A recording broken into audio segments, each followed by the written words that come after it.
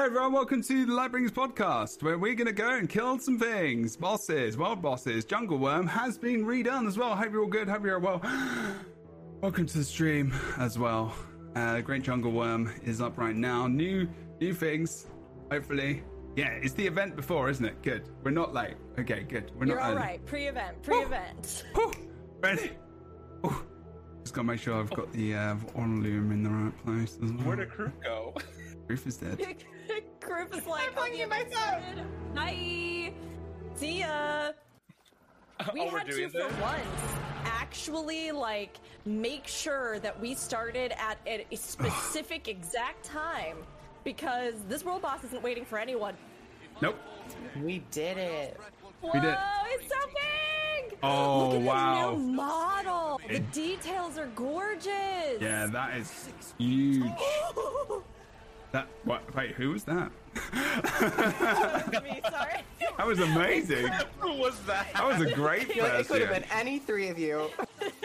True. It curled Well, around, and haven't I got seen this it. look into its maw and all the details inside of there, and the color gradient. Just, I had to make had an excited noise. It's just very looks good. Very good. Yeah, it really does. That is such a difference, because it was a lot smaller. It was about at least a third of the size, maybe. I don't think I actually they're did this one saying- before. Fake chains. Stop the summoned husks, or the ritual husks, before they reach. This is not new, so if you're coming in for the first time today, and you've not... I'm going to die, apparently. They basically reskinned this. This is one of the bosses, one of the world bosses. They're reskinned 4. They're probably going to do more, I would say, but they're trying to basically update the base game, core game, so that peeps come in and they're equally as impressed as they were when world bosses came in. Because when people first played Guild Wars 2, the one thing that people always commented on, and the one thing that I massively got into, was the fact that, you know, there's these big massive monsters that you're all kind of getting together to kill, you know? So that was... I think... That makes sense that they would update that, right? I think they also...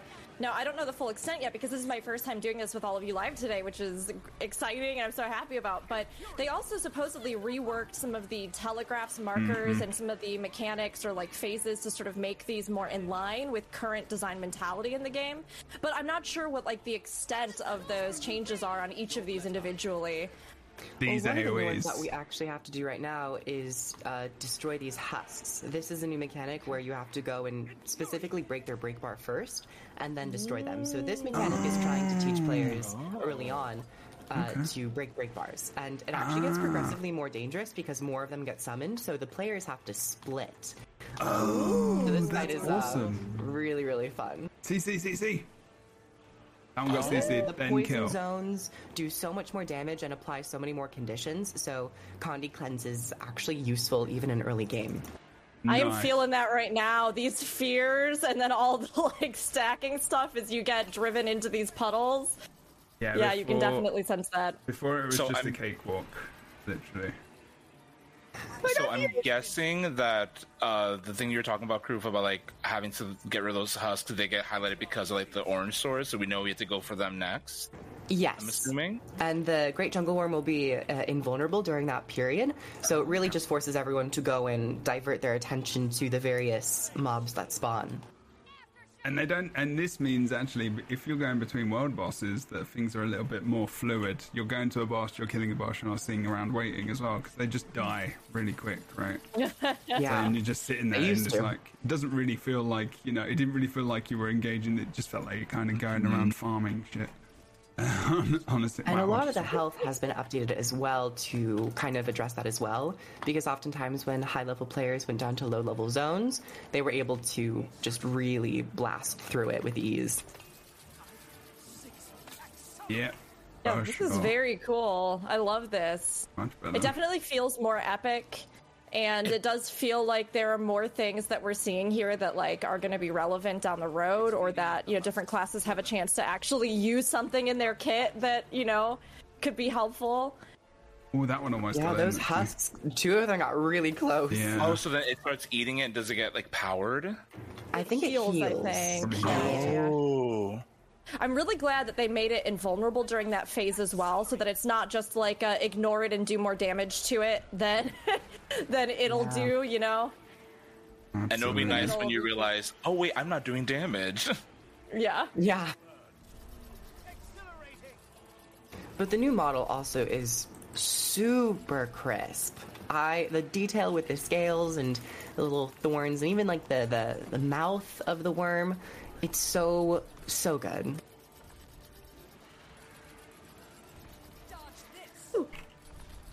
I love this music.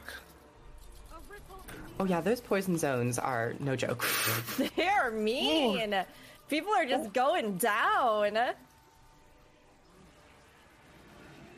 And I think the ads are much more plentiful, and sometimes they would like immobilize me. And I think one time when I was doing this earlier this week, I got immobed in a poison field, and it was not fun.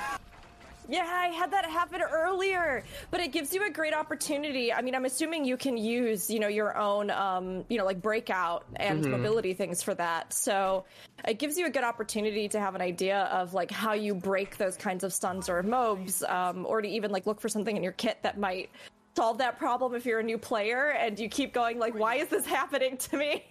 Yeah, things like Condi Cleanse, Resistance are going to be like really important in this fight as well. Ooh. So you don't get a lot of resistance for the game. What about rewards? Were they upped? Yes. I just got 4 champ bags. No, is it? Well, I don't even know if that's champ bags. They're orange. They're champ bags. Adventure backpack? They have given you a additional champ bag to compensate and just increase the overall rewards for higher level players coming back and playing this content.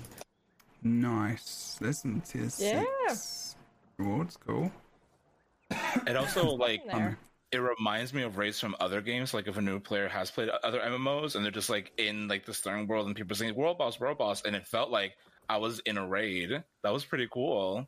Nice. Yeah. Oh, that's good. That is good. We at 12:45. Well, in 20 minutes is the Shadow Behemoth, which is the other new one as well, and then we've got quite a while till Fire Elemental. But we can just keep going round.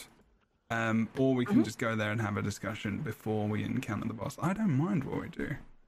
Let me see what the wild boss portal type thingy-majig is saying. Oh, there is. Oh, the thingy in Harafi. Is there a level limit, like a minimum level? Because I can definitely try and level some other characters right now. For all of the 4 starter bosses, you could go on those characters and level them up. For any of the other bosses, if we go and do those, they tend to be a little bit higher level in like the 40s and up type stuff.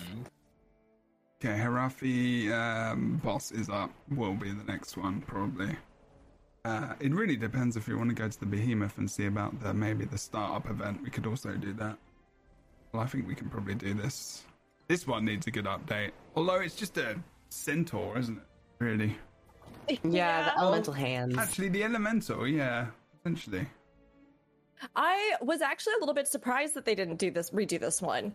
I think maybe because it does still feel like, at least when I've run it, even though it goes pretty smoothly at this point, that area does still feel pretty dangerous. Like, there is still like kind of the multi-phase thing that you do with it and like all the enemies around that area, and then of course the like big fight at the end. So I don't know if it maybe needed the update as much as the others, but I was surprised they didn't try to maybe up the spectacle of that one just a little bit, because when we were talking about the the shaman that had his rework as well, and everybody was like, oh yeah, he was just like a dude, just like a guy. It doesn't really feel just like a dude guy bro. It doesn't necessarily feel like, oh, this is a huge epic world boss. And of course the elemental that gets summoned at the end of that chain in Harathi is pretty cool, but it does feel like they could give that a little bit more oomph to just make it, something that still like visually is really memorable overall. Especially because the Harathi elemental hands and the centaur are also a part of the human starter instance when you're fighting the hands. And I love that we got updates to these 4 bosses, but I think, Jebra, you mentioned this as well at some point, of perhaps like an update to the first instance bosses could also be useful to increase the telegraph or just the variety of attacks to keep it a little bit more interesting, or, you know, buff the health a bit. But yeah, those elemental hands, I think it would get like a double benefit from updating the human starting experience and also the world boss itself. Yeah, I agree, because I just recently did that starting boss. I was talking about this a little bit when we were chatting last week about, you know, changes that could be made to the core game, or things that we could, you know, we would like to see updated in addition to a lot of the updates that they are just already doing right now. And not that I think you should ever have like a boss in a starting area be a brutal, horrible, exhausting experience for new players, but you do want it to feel kind of epic. And I like still felt, even now going into it when I was doing the human story with that like I had barely even seen the elemental before it was dead, and there were like 3 of us attacking it. You know, like, so it wasn't even as though it were I don't know, like there were like 50 of us or something, you know. It was just a small handful of us, and then it was already gone, and I was like, oh, bye-bye. It's like, well, that happened, I guess. That was just so powerful. It was visually cool, but mechanically, I think visually they've really nailed down the first moment. But mechanically, it might have, over the years, kind of fallen behind a little bit. But I ultimately agree, you don't want it to be like crushing. But I think with the updates to modern gameplay design, with telegraphs and the variety of things like shockwaves, a defiance bar, slight condition and boon play styles, I think that could possibly be of interest as well. Yeah, I mean, it's a great spot to do that, right? Like, theoretically, in the tutorial, in my mind, right, you should get each of those little basic fundamentals, kind of like that training area that we saw them add in with, you know, End of Dragons, so that even if they're just telling you, like, here's your one ability, your one, and then a little thing pops up and it's like, it does damage or this, or, you know, here's your 2 ability, this one does CC. What is CC? Here's this, how you dodge. Like, here's an environmental weapon to use to break a break bar if you need it. Having all of those in the tutorial, and then using that boss as a like little test of that, where, you know, you have to do those things in that fight, or, you know, like your companion that's there is like, remember how you dodged 5 minutes ago? Like, this is clearly how all the companions sound in the starting areas, and you're like, oh, I do, and then you dodge it, and then the boss becomes vulnerable again or something. Like, to me, it feels like that would be a better culminating. And at the time, I think the game was just designed, it was just different, right? Like, I think they had a lot more flexibility in maybe what they wanted to do. Some of those systems they didn't even necessarily think would be that relevant until much later. But now we understand that, like, a lot of those things are fundamental pieces of combat in this game and experiencing the world in this game, so. Agreed. It's very relevant. If you're not watching the video right now as well, you probably should be. Just saying. And you're listening to this, and you're on like something else, and you're like, "Oh, what are they talking about? We're talking about world bosses." And I'm sorry. And welcome everyone. We have Glenn, myself, Rookery, and Kroof, all here once again. Glenn has not been here for a good while, so welcome back. Thank you for having me. Back, legend. Yes, indeed. Good times. Good times. It's great to have you back. Glenn's been playing a lot. You've been playing a lot. You've been playing it. What has kind of pulled you back in, and how do you feel about seeing that? Like you said, you were saying, you know, it's pretty epic. It felt like you were in a raid and whatnot. Like how do those moments in the game help keep you engaged, and how important are they as you go about your leveling experience? That's always interesting. I think it's a very valid. It's kind of. Not saying I don't want boots here, but actually, it's probably quite like it's kind of relevant. Like it's quite good UI here, honestly. A happy accident, let's call that. Happy accident. There you go. There you go. We miss boots, of course. Boots is legendary. But yeah, I'm trying to think why I even like booted up Guild Wars 2 again. I think it might have been Rook. Rook really is that person that like will just force you to do things. Yeah, exactly. You know, and then she'll relish it. She'll relish the manipulation. No, but. I'm kidding. My devious dark side. The gatekeeping. The girl bomb. I bully you into playing the games that I love and then make you love them too. What you don't know about Rook. No, but like, so it's funny. I came back. I think the reason why I stopped playing was, so I was getting really excited about I got my first character level. It was a thief, and literally, it's funny how everyone was like, "Oh, thief is your first class? That's great." Just very reluctant, and I was like, "Oh, let me get Jedi," because I really do like bows, guns. Like I really do like that type of like feel. But when I got to level 80, there was just so much to learn when it comes to like gearing. The huge change from like Corteria to like everywhere else, like Heart of Thorns and Path of Fire, and I didn't know about the hero points and how I needed more than just like 7 to get like kind of the core. So it just was all very overwhelming. So I had to stop. And then I came back. I picked up a mount, I picked up the raptor, and then just going around the world was so beautiful. I remember why I loved exploring, and then slowly but surely, like luckily with the help of like the community, I was able to learn things at a slower pace, and that just started to click because then the thing that really clicked for me was just the open world and the meta events. The amount of people that just like come in together to do like one thing, I was like, oh, wait, this is actually an MMO, and I've been hooked ever since. Nice. Yeah, that's awesome. Yeah, I'm glad. I love that. Like well into killing the boss then, but then I was like, there's such... within like the first minute. There's such a difference. There's such a huge difference. Yeah, I mean, the other fight went by still pretty quick, right? Because we just did the revamped worm, the jungle worm, right? So it's not like it took 1,000 years to do or anything, which is fine because a lot of people do these on rotation and they have this like world boss timer that kind of paces everything out, right? Mm-hmm.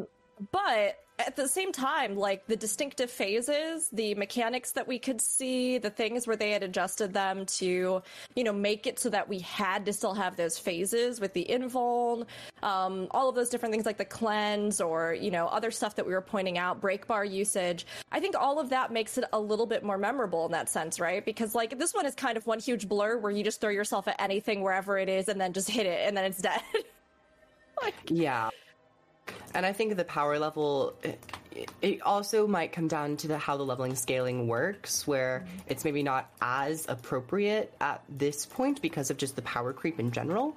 But yeah, I think world bosses are so much fun, and the ones that they have updated, those phase changes in particular, even though we're still able to get through them fairly quickly, they make the fight feel a bit longer because you actually have to go and do something else, especially when you make the boss invulnerable during that period of time. And just, visually their size is like more of like, oh, they're able to be seen. So I agree, Rook.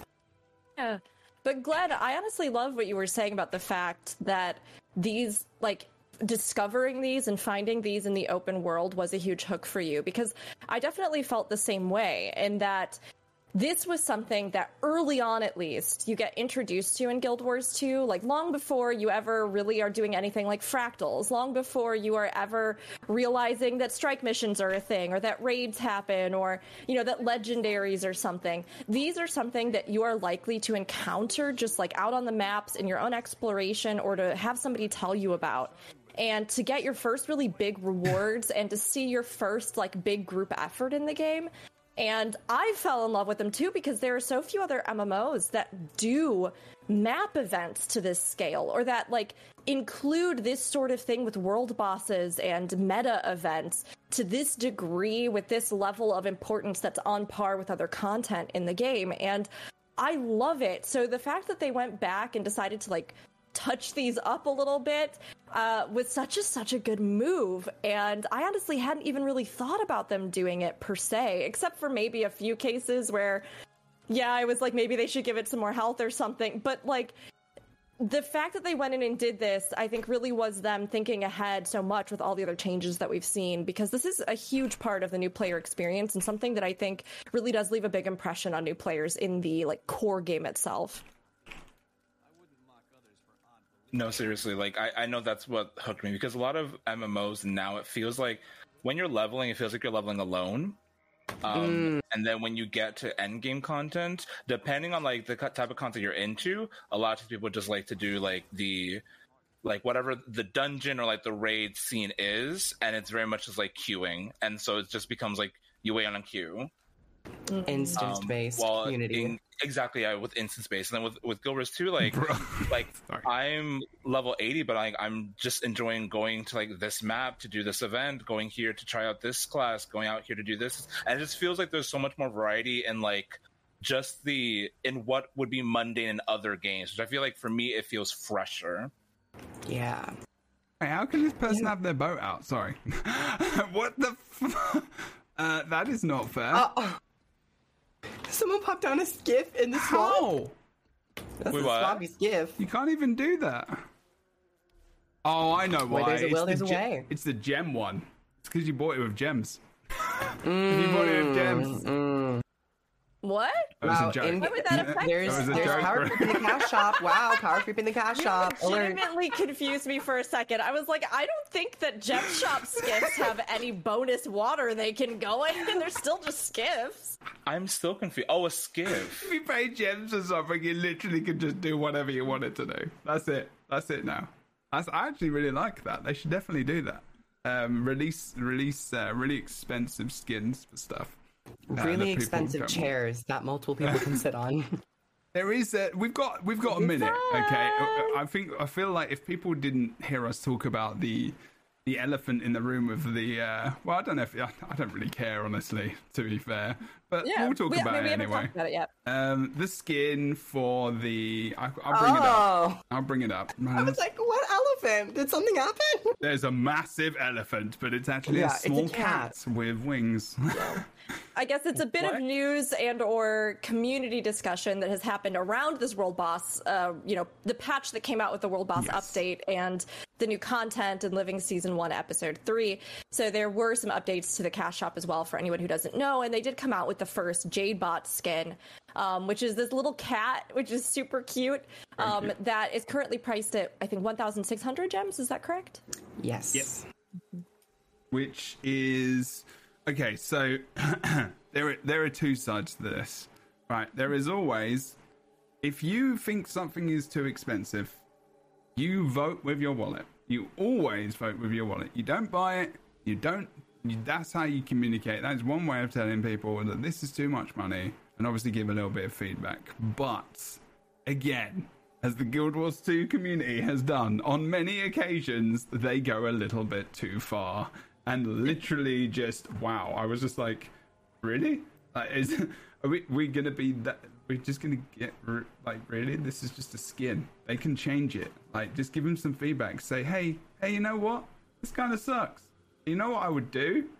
Say, it's 1,600 gems, but we'll give, a portion to charity or something. That would be cool.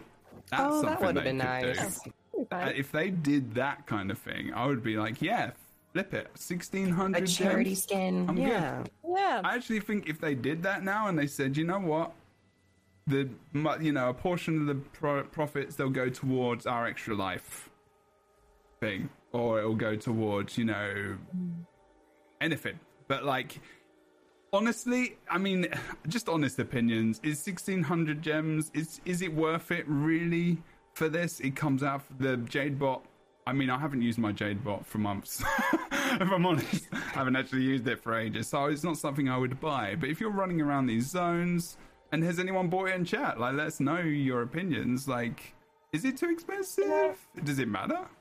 I have to be honest, I was a little bit baffled by the community response on this. Okay. Not because I don't have my own thoughts on the price point, but because I really was kind of flabbergasted that people were so upset about it. Because to me, it's one of those I didn't things. see any of that.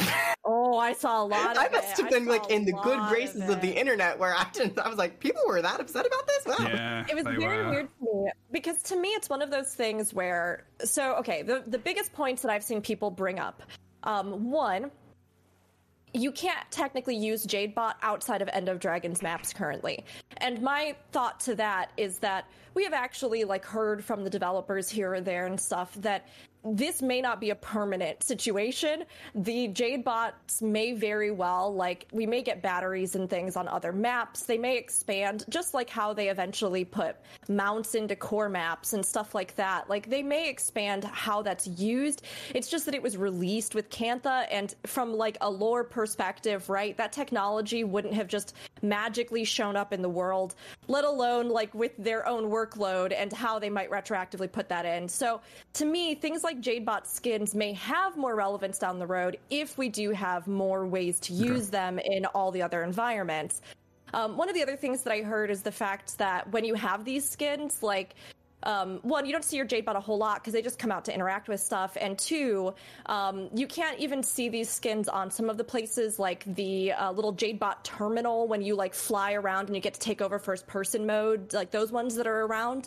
It defaults to just the regular Jadebot skin.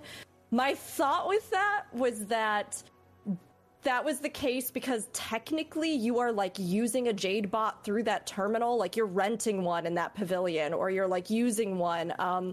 But I do think that especially if they want to sell these at that price point, that since it's some of the only places that you can currently right now even get pictures with Jadebot and stuff like that, right? I do think that they should make it so that your personal skins and cosmetics show up on those. But again, that's an easy patch and an easy fix, and I think community feedback, if we like tell them that, we'll probably see them implement that change, honestly. And then I guess the other thing was just that people felt really strongly that it was the same price as a mount. And to me, that's kind of where, like, yes, I agree, I guess, in the sense that I think that with a mount, you see that cosmetic far more. We have the option to just idle on our mounts. There are cute little animations and stuff like that when you're just, like, hanging out. So if they were to add something in where, like, you could have your Jadebot out to idle, or you got some kind of minion version of the Jadebot as along with the actual, you know, cosmetic or the mastery version that flies around, and then any skins that you had would reflect and adapt that so you could have the mini out that would, like, show your Jadebot for as much time as you wanted, like, I would be fine with it. Otherwise, if they leave things just the way they are, I do think they should maybe, like, bring the price down a little bit, because while it is a mastery cosmetic, it is not, again, something you see as much. But all of that to say, the skin does have entirely unique animations. It's super cute, like, it's very well done. You can tell a lot of work went into it. So to me, I was just like, if this doesn't appeal to me, I just won't buy it. And I didn't, because I think the cat's cute, but I'm not, like, obsessed with having that. So I was like, I just won't get it then. And then I was fine. But I think there's a lot they could do to maybe make that price point feel better for people. Those are, like, my encompassing thoughts that I've been having this week about it, but... Yeah, I share pretty much the same ideas. It is a little too overpriced, I would say, for the majority of the player base, and if they are going and gunning for, like, the few big buyers to compensate for, like, their economic gain, that could be maybe, but I think a lot of these discussions are also just in hopes of maybe reducing the price, because people want to purchase it. People want to help fund and, you know, fund the game that they enjoy. But if something is placed at such a price point and the way that it interacts and is shown in the game, it then limits the amount of people who are willing to pay for that product. I think that, personally, I would have probably said 500, 600 gems for this particular skin. Now, if it was also a mini, where it was not only a Jadebot, but a mini combo pack, where you can have a mini out permanently, then I could say probably like 1,000 gems, 1,200 gems. That would probably be a little bit more logical for myself as a consumer, rather than something that's priced at a mount price. So, where am I going for this? Am I in the wrong place or something? Or am I just super early? Oh no, it's only just starting. Wait. I wonder if... So I don't know much about the Jadebot skin, but or like the mechanics, but I wonder if also people were worried like the future skins, if they're going to be this price as well. That's it. That's the problem. Usually they don't lessen prices, or unless for very particular sales, but that's limited time. They usually, once they establish a price point, they don't tend to waver from it. So yeah, and I mean, I don't think I would feel as bad about it if, like, again, some of those changes, I mean, and I don't really actually feel bad about it, so I shouldn't even say, it's like, it's one of those things where if I don't really care about it that much and I don't feel like the Jadebot is something that I see that much or care about that much in general, I think the Jadebot is adorable and I love it. It's not to say that I wouldn't like to have cosmetics for it, but in general, I am not, so upset by this that if I don't own it, I'm going to be real devastated, And I know that may not be the case for everybody. So I think if they looked at some of those things, especially if they want to monetize these, because ultimately they are meeting the community's demands. Like, the community really wanted Jadebot skins. We've heard people yelling about it since they were announced. Like, oh, please sell skins. I would buy them. This is so cute. So now they have to figure out how they add that value to these. I saw in chat somebody bring up, I think Masa got brought up as well, the fact that, like, Jade bots are also per character as opposed to per account. But technically that's, like, the cores, like, the mastery exists. You know what I mean? Like, the upgrades and stuff exist account-wide.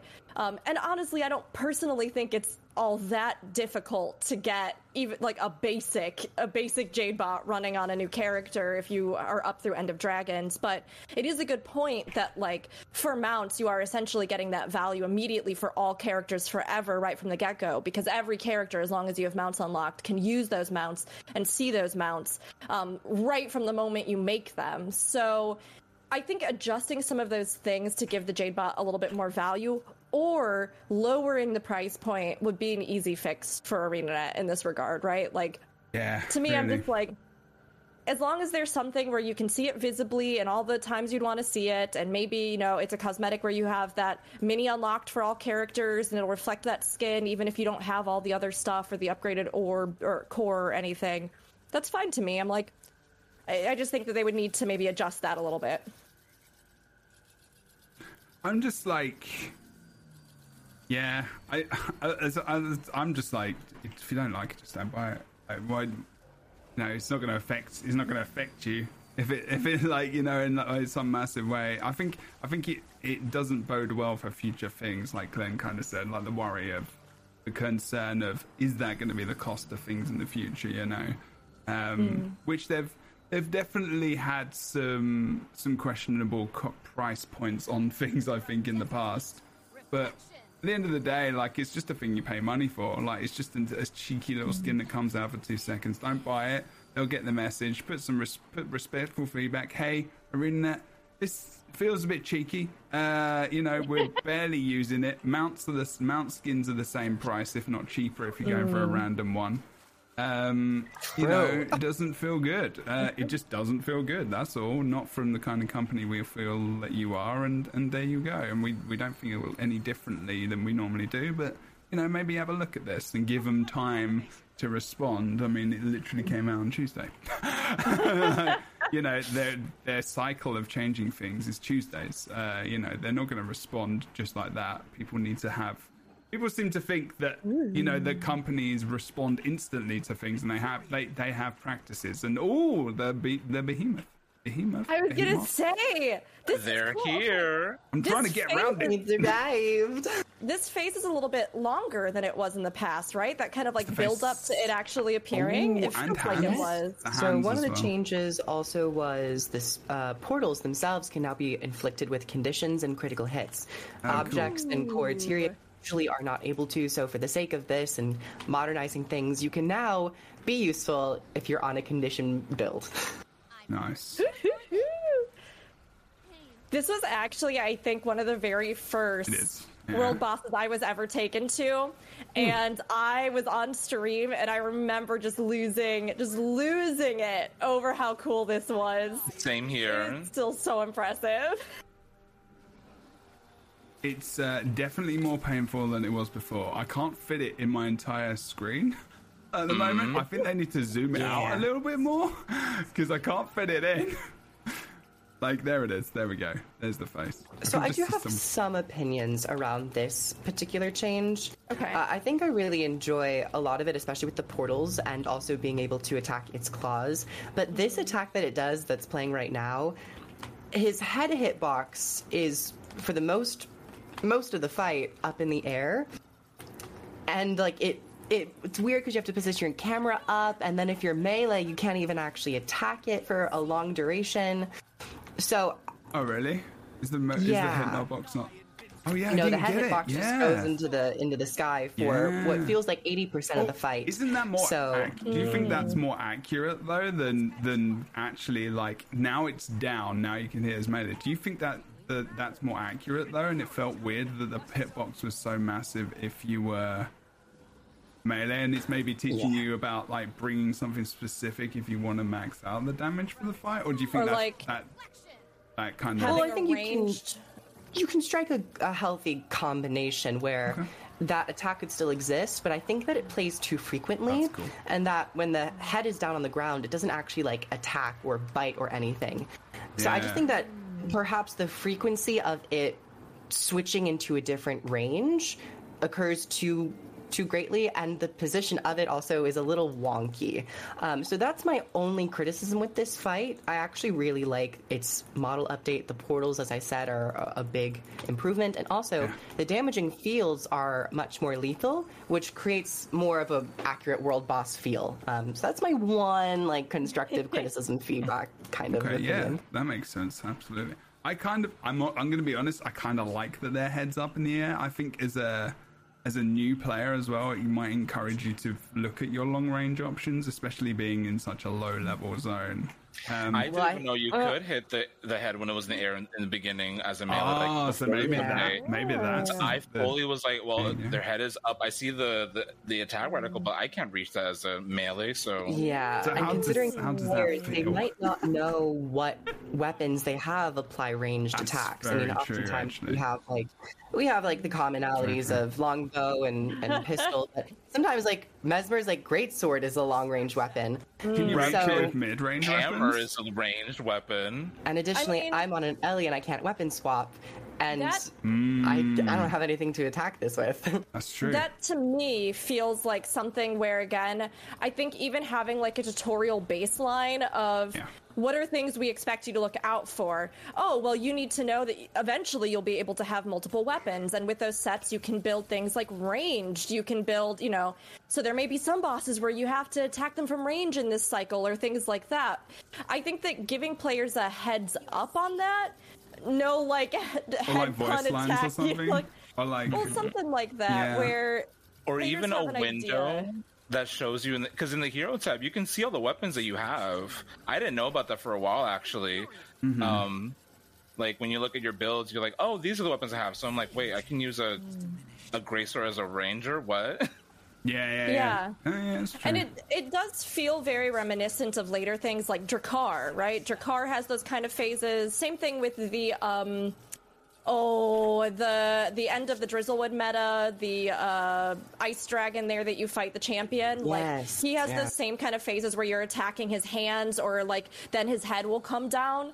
So like I like the idea of them putting it in here, but I can definitely see what you're saying, Kroof. I do think that like especially for players that may not know the full range of those options, or like may not understand even like, because when I first started playing a lot of these, I thought to myself, is there a difference between attacking the hands or the head? Like, do I do more damage? Is this like a burst window where when his head is down, I should like be focusing that at all costs? Is it literally just that those are different areas that I can target and I just need to pay attention to which one is near me, whether it's hands or head, if I'm running, I don't know, pure melee or something? Like, so I think it does create kind of those questions. We're struggling here as well. This is the legit struggle town.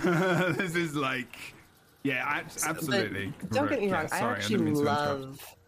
Oh yeah, sorry. Do you want to finish? No, go ahead. I do love the fact that they do swap. I just think it's more so the issue of frequency, because oftentimes we just have a melee, everyone stacked at the same location and kill the boss. So this does create a dynamic range. I just don't know if at this point in the game... Yes. Go. Continue. It should be as frequent as it is. Also, the reticle's on his face. I think the reticle could be more so in the middle of his body, because positioning that camera up, it's like you lose out on visuals of everything around you. Yeah, so I think like I like what the foundation of this fight is, and I appreciate the change in direction, just like a couple tweaks, and I think that this would have been maybe my favorite. But because it's a little current, it's not my absolute favorite.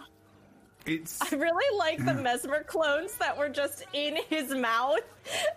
Yeah, that's the same on a lot of because bosses. it's so high up, Yeah. everything spawns like in the air. Yeah, everything, like, there's one currently here as well. That's always been a thing with other bosses as well. It's so funny. One thing that I really like with that point as well, is it just too much for like really early players? Like, is this just too much? But one thing that is good is they put the green rings around the boss parts that you can hit. I love that. That's brand new. Yeah, That's yeah. brand new. Not seen that I before. I don't necessarily think this is too much for new players. I feel like overall, even with some of those little adjustments, like Kroof was saying, that I think could maybe make certain things a little bit clearer, Yeah. I do actually feel like this fight, even thinking back on the very first time I ever ran it, I do feel like this fight visually communicates what you need to do fairly well, like the big swords that are over the portals, or I think they could maybe make it a little clearer where we, you know, he goes invuln and you have to do the portal kind of thing and all that stuff. Like, I think, is he invuln right? No, Yes. sure. Oh, shit. Okay. Kill the There we portals. go. Do we kill the Then, portals like- now? I don't know. Yeah. Pretty When sure the, we when the did. portals are like- up. Okay. Yeah, I was thinking like whenever he would do like these special movements that like we just can't reach them. I don't Yeah. know why I can miss people right now. But I love his attacks. I think his claws, when they slam down, they will knock you back and apply Yeah. torment to you. More of his abilities apply conditions, and I am always a big champion of introducing more conditions and also boons on enemies, because you see it so frequently in PvP modes, but for the longest of times, boons and conditions were sparsely applied by PvE enemies, but True. it's such a core part of the game. So I like their attack updates a And lot. you can't like if you don't have boons, it like takes like so much of the mechanics away from like Spellbreaker, Necro, Yeah. Mesmer. Like you're not using any of those like boon transfers. You're not using boon transfers. You're not using any of the boon strip, sniping, corruption. stripping. Yeah, Thank you very yeah. much for the words. I completely forgot. Exactly, yeah. So, like, when you're in, I totally agree with that. So true. Because there is some. There used to be, actually, this is probably where Boots would start talking about bringing back stability into the break bars. Or I think that was Boots anyway. Or leaving it or taking away or something. I can't remember if he gets triggered, like, he gets annoyed by that. Anyway, random statement. Sorry, people's like stuff comes into my head sometimes, and I need to say it out loud. Otherwise, it's in my brain and it hurts. Sorry. Same. But yeah, Can no. someone remind me, what do these green rings do? You just stand there. That's the hit. It looks like that's the hit Yeah. box area. Gotcha. So with these world bosses, So- they've also added those rings to denote their radius of attack and like where you can hit them. Okay, yeah. It's like So I it's think- a cue, right? It's like go here. Green means good. Go here, Go to stand green here. thing. Yeah, kill stuff. Could have maybe been red, actually. I because think green red denotes usually is like AOE ally. though. I've been running Yeah, away from the red. I would 'cause I'm run like, away that from looks red, Like I'm gonna die. usually. Like right here, this red. Yeah, is that- not gonna that's You bad. gotta, or That's like bad. a yellow, Yellow wouldn't be bad. yellowish white. Well, I think green. Oftentimes, A chartreuse. yeah, green is usually like ally. I mean, What's I guess green? green What's isn't. green and red You know- mixed together? you know, I just don't know. Very good point. Actually, green would be Doesn't it? fine because actually there isn't many green area of effect rings. They're No. usually white Yeah. or blue. It's normally okay, so I guess green. green's fine. It's like it's normally group up, isn't it? Often because Yeah, you're with the often like solid splash green. damage. Yeah. So that And makes in sense. video games, green just like has the connotation of healing, so it feels like it's a Yeah. safe spot. But going back, But then to, you get poisoned and die. True. But going back to like the difficulty of like new players, I think like this is the part where like design and like helps with like the feel. Like the behemoth, he's huge. Yeah. So like I assume as a new player, you're like, oh, like if we don't like this is a fight. Like, Yeah, like yeah. even though like we're in like a starting zone, it's like I can do this. Like I think it like helps like enthuse, I think that's the word, like newer players to be like, oh, this is like what kind of like these big fights can like seem like. And also just the fact like we needed all these people, there were all these portals, we had to do movement. It wasn't just a static, I mean they were static, but like it wasn't like we were static, we had to keep moving. There were lots of AoEs, like there's a lot of action happening, and like there's the people around you to help support you, which like really like encompass like this is a world boss. So I think because of like the elements of design in general, it helps to like makes sense the difficulty, if that makes sense. Yes. And I think we can, even in these earlier zones for newer players, it really, in my opinion, is about how the player interacts with the fight, if they're able to interact with it in a decent manner. But in terms of difficulty, you can usually rely on your allies to help resurrect you, to heal you, to grant you barrier, all these beneficial effects. Even newer players who are starting out, they might want to do that. So when they're doing these larger events, they're like, oh, I'm going to build a little bit more healing so that I can play this playstyle that I typically enjoy. So I think the difficulty is pretty much perfect because you have a lot of action going on. Mm-hmm. And I wonder, because I know both me and Crew play in action camera mode, how does the game show you, like, your range? Because I know, like, with action camera mode, like, the reticle kind of, like, changes to be like, okay, you can now, like, you're in range to attack with this range thing. Like, how does the game, like, tell you if you're in or out of range? I guess it does, like, when you hit, instead of damage, it says out of range, but, like, the hitbox is so high. You just won't get numbers, I guess. It actually does. If you are, even if you're not using action camera, if you look at your skills, at the very bottom of the skills, some of them will be red. That means that you're not in range of anything to deal damage. If you then select a target and then get into range, that red bar underneath will go away, and that indicates that you're in range to use that particular skill if that skill has more range. So, like, I'm on a melee, but I have a leap, so I'm at, like, 600 range, but that one skill doesn't have that red bar underneath it. So that tells me that I can use it. I feel like that is so hard to, like, pick up, especially with it the really yellow is. bar. No one tells you. It's a contrast thing, because I think I may have actually, like, discovered that, like, before, but I've obviously forgotten it. Because it's really cool seeing it, like, change, but, like, I think because the XP bar is so bright, it's hard to notice it. Yeah, it could maybe be a little bit thicker, or, like, well, let me it's a small little detail. It's the small things. I just realized I'd muted myself because there were loud cars going by. I think that is a good point too, as far as things to teach or not in the game. I mean, I'm curious, like, do all of you feel as though the separation between melee and ranged is distinct enough and fundamental enough in the game that it is something that should be taught? I mean, do you feel like even weapon swapping and the pros and cons of weapon swapping are something that should be implemented in, like, a tutorial or at some point in a story mission? Like, is that something that's happening now, though, in the new tutorial? I mean, I don't know. It's not in the like one that they did in End of Dragons. They're doing the new player experience, that one though. You know, the one we can't actually play. Yeah. Well, so we don't know. It tells you get weapon swap. So I feel like at least, like, and it's pretty obvious, like, when, like, you get levels, like, it'll keep telling you, like, oh, like, 7 levels until you can weapon swap, 5 levels until you can weapon swap. So I feel like that kind of makes sense. Yeah. So that's how you felt. Like, is that so? What you're saying, Rookie? You're saying more about, like, the benefits of weapon swapping specifically, because there are runes and sigils and stuff that are relevant to that. Not runes, sorry. I guess no, you're good. I mean, I guess yes. It feels like something that I would assume most players, if they're familiar with games where you have multiple weapons and things like that, you would kind of get. I guess the thing for me that, like, as a new player, I didn't totally get was how that fundamentally affects so many other things in the game. Like, yes, you can weapon swap, but it took me much longer, and hearing from many other people, to even understand that combining a different main hand and offhand weapon gave me a hybrid of both sets, and that, like, certain combinations of those sets were, you know, like, this gives me more defensive, this gives me more offensive.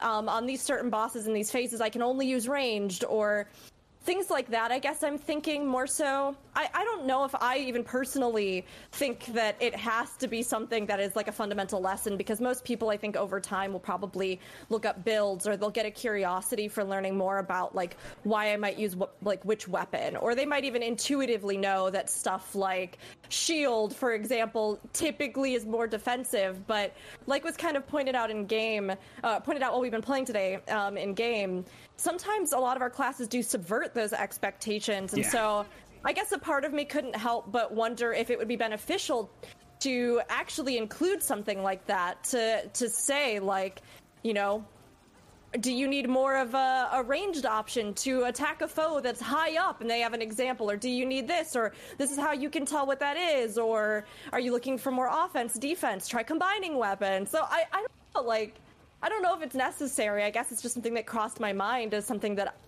I had to essentially go outside of the game to learn, because even knowing that I could swap weapons, I didn't really realize what that meant for Guild Wars 2 specifically until much later. I would say if you've had that experience, there are probably people that have had that same experience. I really like everything that you've said, and it kind of leads me, because it is so specific to professions, that leads me to just my overall wish for more class-specific quests at certain levels to better teach a player their class. Yeah. And I think that would probably be a smart idea, like if there ever was a class quest system. At level 15, when you unlock weapon swap, you'd have to go to your class trainer, you go into a small arena, and they're like, here's a weapon to try, this one's ranged. You do some things to like kill some ranged targets. Try this one's melee. You do some melee stuff, and it's like, oh, here's your support weapon, go heal that target over there. Something very fundamental. Yes. And I think that because it is so specific to classes, you can get more class lore out of it. Like the Mesmer trainer's like, here's a great sword. You might look at it and look at the other martial classes and think that it's a melee weapon, but us Mesmers, we use it to project mental damage. We're just built different. No, that actually does make sense, because I remember when I was first playing the game, I didn't even know where to get weapons. So like literally it was whatever like I got from drops from monsters that I'm like, can I use this? No. And then and then when I got a new one, I was like, oh, what's this do? Oh, it's a different ability. What's this? Because I also like, I don't think other games do this, where like your class, the weapon you get fundamentally changes your abilities. Like there's like ESO where it's like the weapon has its own abilities. But in Guild Wars 2, it's like that's why you mix them in. They make you mix them in. They're not like these. You can, because you can have just all Templar abilities, and you can mix in like destruction stuff and etc. etc. But you do have to have that weapon. That's so true. And like also like playing warrior. Like, okay, I have a greatsword. That's what warrior does. And then your ranger's like, wait, it's different abilities. Like I don't think someone would know that. Yeah, that's true. Actually, a really interesting thing between ESO and Guild Wars 2, because with ESO, although technically it's probably one of the MMOs out there right now that I think functions the most similarly to Guild Wars 2 in regards to that, but technically you have to get that weapon and then level that weapon up. So as you go through it, you are picking what that weapon does, right? Like you go in and you see like, oh, what's my next skill that unlocks? Okay, cool. And I can morph it this way or that way, or I can do this that has, oh, this staff has a whole bunch of heals on it. Oh, because it's a restoration staff, or this one is, damage staff because of this. And then you level it up and choose for yourself what you're going to pick through it. So in a sense, that's almost like the tutorial of that weapon, because you are having to like read and make those choices on it. Versus in Guild Wars 2, where you pick up a weapon and you're like, what happened to my ability? You're like, and then all your abilities just like swap, and it's like, what? It kind of used to function like that, where you wouldn't just... It was a bit slower, but I think at a certain level, your rate of learning different weapons was like exponentially increased. But it used to work where you'd have your weapon, even in your starting instance, and if you attacked like and killed a creature or two, you would automatically learn your second ability, because it would, increase your leveling. And I do look back on those times fondly, because I think it was a nice way for people to be introduced to different skills that may be a little bit more, easy of a pace, where you're not just like, oh, and I have 5 different skills now that I have no idea how to use them. It's also, look, Pax Jimmer is here. Hello, Pax. Pax has joined us on our journey of getting hope as well recently. Like, I've just been hanging out in all of our streams, I think, at some point. Hello. They updated the idol. You want to come look at the the actual idol itself? Oh, I haven't done this one yet. I missed it. Oh, that's sick. Is that actually Jormag's? Like, that looks like Jormag? It's Jormag. Oh, that's it's Jormag right cool. here. I'm coming. Is this cool. one up next? Is this one up next? Oh, I'm so excited to see this one. When is it? How long? 1:15, 5 minutes. Yeah. Okay. I love... Okay. That's also something I love about this community. It's like a very small thing, but the fact like when people explain that an event's happening, they use XX and then just the minute, since we're all in different time zones. I'm like, this is amazing. Why don't other people do this? Like, oh well, I've never done that before, so that's good notice. Yeah, so like I'm just like I just said a couple of minutes, I guess, rather than I don't talk in game. 1:15. Yeah, because right now it's like 1:11 for you, but it's 4:11 for me. But then when like this starts at XX15, we both know it's in 4 minutes, which is like, oh, sorry, it's Creep's just like I just don't talk. Yeah. It's probably a good idea as well, honestly. Sometimes. Just don't, especially if you're in the mists most of the time, just never talk in there. Just don't even have chat up, honestly. It's the way that I go to the mist just to go to the bank, and just 5 seconds, I want to delete my chat. Yeah, well, I want to delete the game sometimes, honestly. I'm just not very proud of our community when I go in there. But that's that part of the game. I have also witnessed some really wonderful things in game. I do want to say. No, we're talking always about the harping mist. on the negative. No, come on. I'm not saying the community is negative. I wouldn't be doing this for 10 years if I no, but it is. Wow, but like, bro. it's the Also, PvP yes. mists on the NA specifically aren't the friendliest of places, and I think a lot of people probably understand what I'm saying, unfortunately, with that. It literally Which is goes why from I like love 0 to that. 100 there. I'm like, what is going on? It's a different game. But like Glenn said, it's better. And I mean, I've had a lot of really good experiences too. I mean, even when I was working on the Return to achievements, I was so surprised because I was kind of like, oh, I'm used to my community or like people, or when I'm live, we'll hang out and do stuff.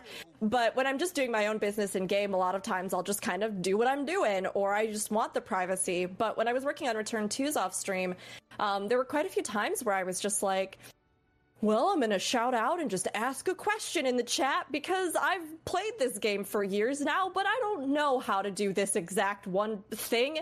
And while I could look it up, at the same time, I was kind of like, I kind of want to just see if anybody's around. Like, I want to just see if somebody will tell me right now. And I had so many people that were so helpful or like, joined for groups or agreed to help with stuff, even that was like way out of their way.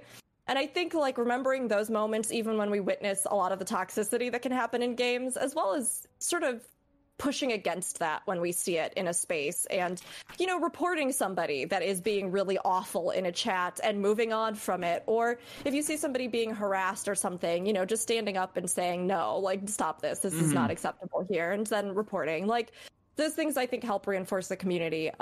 But all of that to say, what I was going to say before this was that Glenn mentioned really liking that, like grouping up and doing stuff like this, or people talking about timers and stuff as well in the game is really fantastic. And one of the things that I love about Guild Wars 2 is that integrated wiki function, and the fact that, like, when I was first learning about the game and learning about like metas in particular, I had people tell me all the timers are up on the wiki, and you can literally go to the wiki and see how much time, when you're going to do it, how long. And then if you want the convenience item in game, you can also buy like a timer reminder in game that will pop up like, hey, just reminding you this is about to start in 5 minutes if you wanted to do it today. And to me, like, those kind of convenience items are so good, but you can also get the exact same information for free if you don't, want that. But the portal device. This is what the portal device is on the screen I have now. So basically, you can just go there, and it's so handy. It's one of the best items in the game for sure. You just buy it, and I think, how much is it? They normally have sales on it as well. Kind of like 600 gems or so. You click it, and if you want to the bosses coming up. If you want to be a coder, you can type in /wiki space ET, and it immediately pulls up a page of the event timers. Someone told me the mainframe. Someone told me the acronym because I actually was like legit writing event timer fully, and someone just said you can just write ET. I'm like, oh, this has shaved so many seconds off my life. Truly, saving my fingers. I always forget about the wiki in game. I just go over to my other window, and I'm like, why don't you just type this in the game? One thing I do wish that I love this in 14. I think it's the only MMO that does this. There's an option where, actually maybe ESO does, maybe other MMOs do, but there's an option where you can just clear the chat, like of everything, like logs, whispers, whatever. Because so for me, I'm neurodivergent, and a lot of times like things that like would bother someone really, really bother me. And like if I keep seeing it, I just keep getting annoyed again and again and again. And I wish when I do take that few seconds to go to the guild or to the bank in the myths and people kind of are going off about things that are like, what are you talking about? I wish I can delete it from my tab instead of having to go somewhere else or going to a place and just typing and say, trying, enter, to, enter, cleanse, enter, enter chat. Because I don't want to see it. It's a small thing, but it's like, cleanse my chat. Yeah, World of Warcraft, you could do that. I think that was it's actually called cleanse. I think there is a command somewhere. Is it cleanse? I can't remember. It's something like that. Clean chat. It's a spell. It's a spell in Guardian. It's like cleanse toxicity. Waboom. It might have been riffed actually. I don't know. I can't remember. In 14, you type in /clear log, and I actually made a macro of it. So I just press a button. So I'm like, no. If I had a bad dungeon. Oh, macro. Oh, by the way, also live peeps, if you want to do join Jebro.6370, that's my account. You can join us, by the way. I can make this a squad and you can come and join us and play with us if you want. You're more than welcome to. I was meant to say that. There we go. I have a question. How do you get instruments? Gem store. Okay, never mind. Mm-hmm. Later.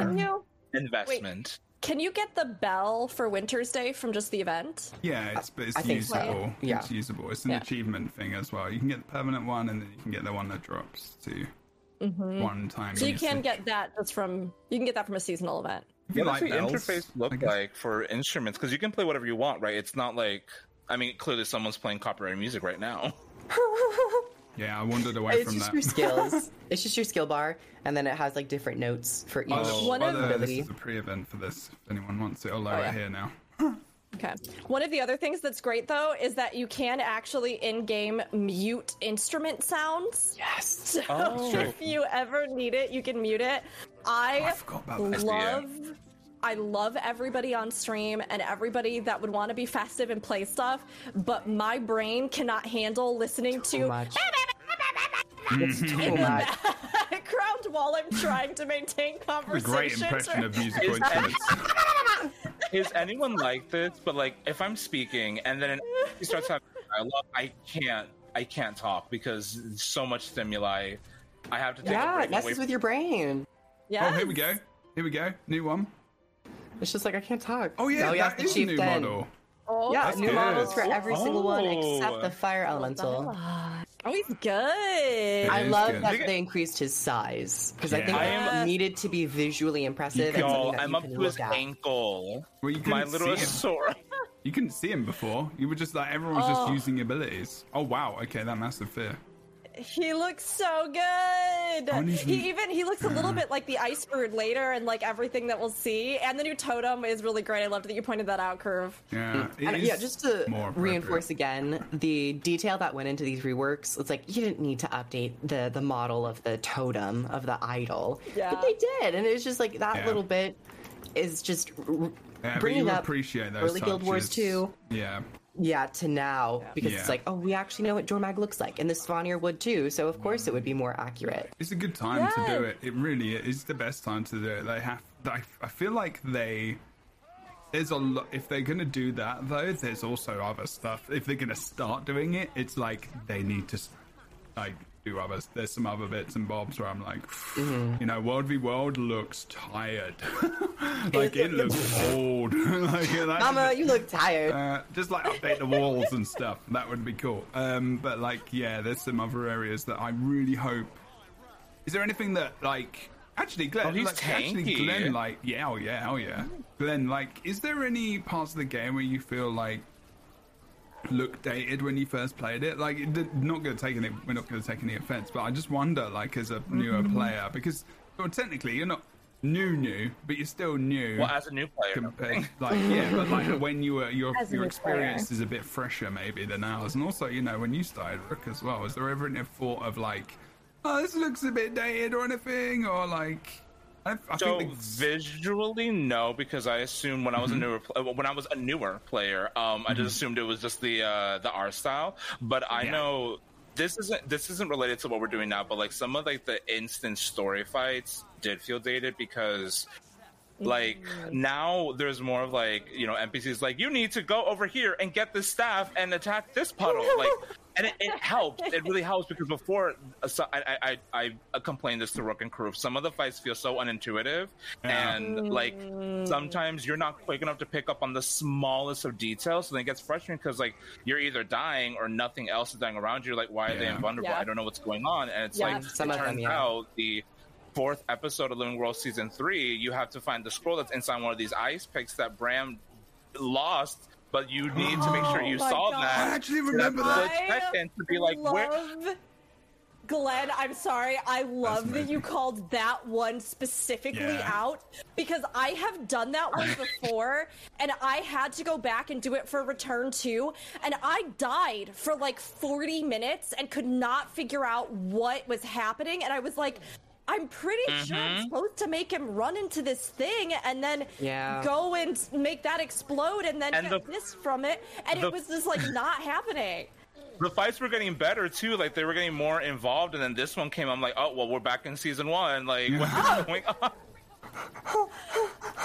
Oh, back in base game. That's such a good point. I guess, That's such a good point. And one of the things that used to always drive me a little bit up the wall about those particular encounters is that because a lot of veteran players will have run those story instances 1,000 times for achievements or various achievements or like trying to get all the achievements you can get from it or a lot of times when I was playing through it myself for the first time, I'd have people be like, Rook, you just aren't paying attention. Rook, you just aren't doing the thing you're supposed to do. And it's so obvious. Clearly you have to get this weird thing and then get it from there and then put it here and then do that and then know that you're supposed to use this weird object and like I was like, to be fair, often I'm the one who is doing that. No, I'm not paying attention. Like, sorry, I'm not I'm literally doing that.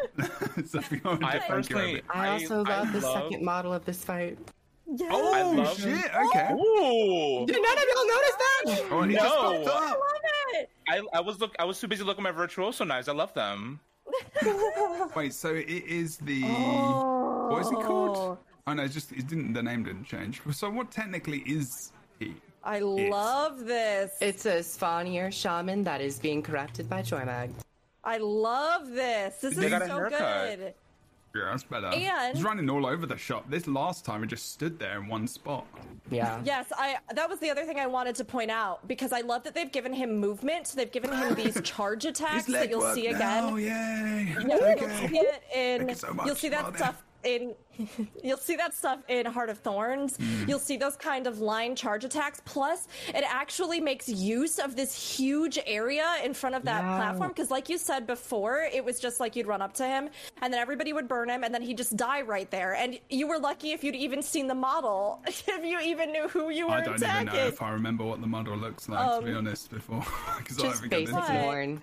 Yeah, all of these moments feel really epic, especially considering that eventually you do face Jormag, and this is like a great precursor to that. And like even the visual of when he's summoning the elemental in the background, and now layering all the mechanics from those puddles you have to dodge out of to the line attacks to now these swirling ice storms. And I can think of so many instances where you get these kind of moving effects. The bandits, the bandit. 3-bandit fight you have to do in one of the raids where the last one summons those fire tornadoes. The one with the big rock candy. The big rock candy man, the one who is like, the power of the elements is at my command. That guy. I'm always good at remembering everybody's name. Is this in a raid? So wait a minute. It's in a raid. Wait, he's White Mantle. What did you call him? The big white candy man? He's a big rock candy man. Not to interrupt. May I ask a mechanic question? Yeah. Yes. So I've never been able to understand this. So this type of AoE where like it looks like the lines are like sine waves, like they're just like going up and down. That's just constant. Like that just means it's constant. Yeah. Okay, and then it's not a telegraph because I know like sometimes the White Mantle Mesmer use that before like the sword just comes up. Is that just like a very specific thing? It's active like now kind of thing. But also it depends because marks for Necro, if you're an enemy, like, and you're looking at an enemy Necro, that is also the same, but it also has a mark in the middle. So there is a difference, but so telegraphed wind-up AoEs are normally like a bronze until they hit, and if they leave AoE, then it's red. So like this now, as you can see, it becomes red as it goes out. So that means like, warning kind of thing, but when it gets to the edge of the circle, that's when it hits all of that area specifically.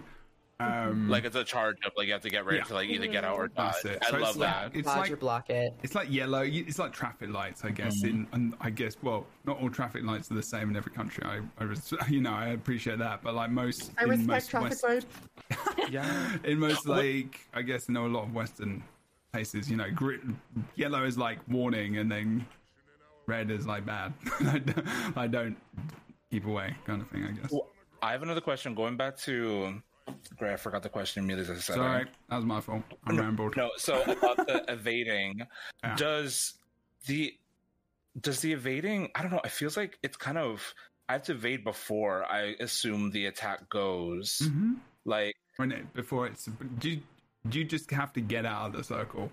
You have to just get out of it, basically. Depending on ping. From other games, I'm so used to like iframes. So it's like you want to dodge the moment the attack hits, but I feel like whenever I do that, I get hit because like the game processes that I'm still in the area, so I get hit if I don't dodge. So like the thing, Sorry.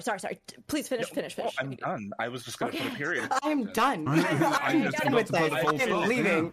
I got excited to answer you. You know what? No, I am going to leave. You know what? I am going to leave. I was just going to say I had the same problem coming from Final Fantasy XIV into Guild Wars 2 because in 14 there is a slight server delay. So almost everything you do, you see the visual, you then move, the visual resolves, and then it detonates. Is that what the surfing is about in Final Fantasy XIV? That's what that's about, isn't it? When you do the casting and then all of a sudden you can slide. Yeah, cool. Slide casting. Very cool. I like that. So in Guild Wars 2, when a thing hits, it hits. Yeah. So like because of that, a lot of the pacing of attacks or even like multiple AoEs that are layering in an area or things like that, they will all just detonate when they go off, or they'll immediately happen when they go off because you have things like the responsive dodge roll. So you have to get used to more so of the pace. I see it, I move out of it, or like I see it, I immediately respond to it. And you can get that timing down with things like dodge rolls where you can still stay within the area, but like exactly when it detonates, you dodge, and then you're invuln to it during that dodge. But it just takes a little bit of like practice, and certain bosses as well, because of their attacks, it might like detonate a little bit faster versus a different one, or so like you kind of have to learn and then like pace around those fights, especially in stuff like raids or strikes. Yeah, so it is much more active. Like in Guild Wars 2, because I feel like I played other games where there were iframes. It's like in those other games, it must have just been how the coding works, that like you basically press the button as like the numbers would hit you, but that's not realistic. Where like in Guild Wars 2, I guess like when the attack hits, you should already be mid dodge. Like you're in the air dodging it as it should be. I think it's that's not why the whole animation that is evading, like technically invulnerable. Like kind of Cass is saying, it's the mid. It's almost like the beginning and the end. No, but it's like the arching part of your dodge, I guess, which is weird. Especially because you can like even be in the circle, dodge, and then still be in the AoE, but because you dodge the attack, you evade, which was also like sometimes you don't. There are some attacks because if it's just a permanent AoE, I think you don't. I think you don't get attacked for. There's one ability I can't remember what it's called, where it doesn't matter if you dodge. Some abilities are a bit tricky because sometimes they'll go through dodge. Most of the times they don't, but I would usually say like a half a second or like a close to a quarter of a second before you see an ability actually go off, that's when you should be dodging. You can sometimes line it up with as it's going, but you have a decent window of the dodge where you will continue to evade an attack. And then you get into the particulars of the certain mechanic that you are faced with. Some of the times they're more lingering AoEs. Sometimes they're one hits. Sometimes they are a one hit, but they continue to go. So if you dodged forward with it, you'll dodge the first couple of attacks like a charge, but once it ends, he's still charging the same direction, so you'll get hit again and carried. So it's much more of like, it depends on the situation, but in general, I'd say like just before the ability hits, start dodging. I wanted to really fast steer the conversation back to what we just experienced. I want to talk about it. Playing the world bosses. I love that. I think so far out of all the redesigns, that one feels to me the most drastic. It feels like, I mean, I really enjoyed the pacing of the others and they felt like much meatier fights, but this one felt like an entirely different experience and I adore it. It makes it like a real standout now for me. I think it goes to show how you can take just like that guy to like totally different levels and make him actually like a memorable world boss and villain. I love the mechanics that he puts down. They feel so relevant, like I was saying, to other stuff that we see in the game across like all forms of content. I think chef's kiss. That one was so good. And the new models look incredible. They leave way bigger of an impression. I agree. I think that the shaman is probably my second favorite of the 4 bosses. I love the model. The attacks are really nice and fresh for an early player. I love the mobility. They're actually taking use of the area. And as you progress in the fight, the ice storms become more numerous, they become more deadly, and you still have to stay on your toes. My one critique why it's not my number 1 favorite is because there isn't a break bar phase. He has a Defiance bar, but it's locked for the entire fight. And I think it would have behooved the fight to have one instance of a break bar at a certain health percentage. We had it for the Jungle Worm, and you split. So it was maybe a bit more of a spread out Defiance bar phase. And I think having it on a one particular boss is also a nice thing, because oftentimes when you're in a raid or strike mission, you are just fighting one boss and it has a break bar. So that's my very small, like, oh, I would have liked if it had a break bar, but overall I think the shaman is 9 out of 10. Fantastic. Yeah. It's not too ridiculous either. It's kind of just like, it's pretty easy, honestly. Ah, good lord, stop hurting me in the face. This fight is fun. I love this fight. Yeah, it was a good fight. I've never done this one before, so... I've never done it. Yeah, this is good. They redid... This model is newer, but they redid it quite soon after launch. I think it was a year or two, maybe? Someone will post it in chat on the date. I'm not sure who will do it, but they definitely will. And the hour. Yeah. Yes, the second. I love that there is a place there at the start of this to use siege turtles in breaking down the wall that forms. Like, you can use them there. Yeah, people were using them. Like, even though it's older content, it wasn't designed with that in mind. It does make me excited about like other things they could do for open world stuff, right? Like using siege turtles in mind now. People are like, they want to immerse themselves in the turtle love as well. Oh wait, do the siege turtles like do more damage to the wall? I don't know if they do more damage. I don't know. I just saw a bunch of people all mount up on their siege turtles to burn the wall really fast at the start. We broke through that really fast. I think it does. I wonder if it does do it that fast. Maybe. Oh damn. Wow. Does that come up again? No, now we have to escort the golem. Oh man. Oh, well. Yeah, I think that might, because I remember the wall being a mechanic where people had to go back and forth a few times to actually kill it. That was an easy clear. Wow. Oh, I did see Rook do this fight though on her stream, so it does look familiar. I don't know where to stand. Everywhere to stay. Oh, we're just going for it. On the right foot. Wow. On the right foot. Oh, as we're looking at the right foot. Anyway. Now the ice damage. Is there like a lot of healing needed for this one? If you want to go melee, yes, because he applies like a debuff that does a lot of damage over time.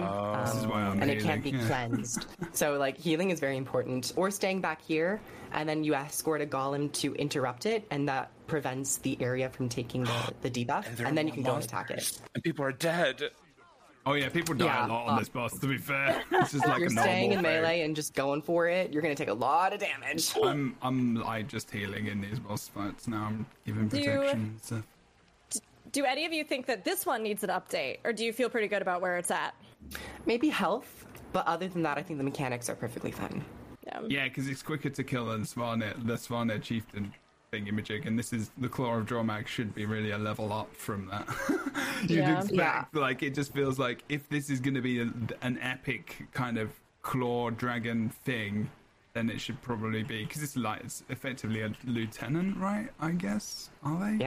Yeah. So like it seems a bit tame compared to the Svanir Chieftain, where there is quite a few of those. Oh, there's loads of people just dead on the side. Oh, there you go. There's a lot of death. There's a lot. Glenn, you died in quite a special place there. What was that? The only thing that I can think of to like maybe update or make consistent about this, because I agree with everybody. I think that like this one still feels really good. It's so epic. The visuals are so good. And of course, we get to see something very, very similar later on in Drizzlewood at the culmination of the meta there. But it does feel like maybe they could make a little more, they can make it some consistency with that like hand or head targeting. Because with this one, you don't have like targeting specifically on the feet. So like it's just one giant target with the head and the feet, which is great from, it's like, oh sure, yeah, that makes it easier in general. Yeah. But it is a little confusing because you were talking earlier, Kroof, about the visuals.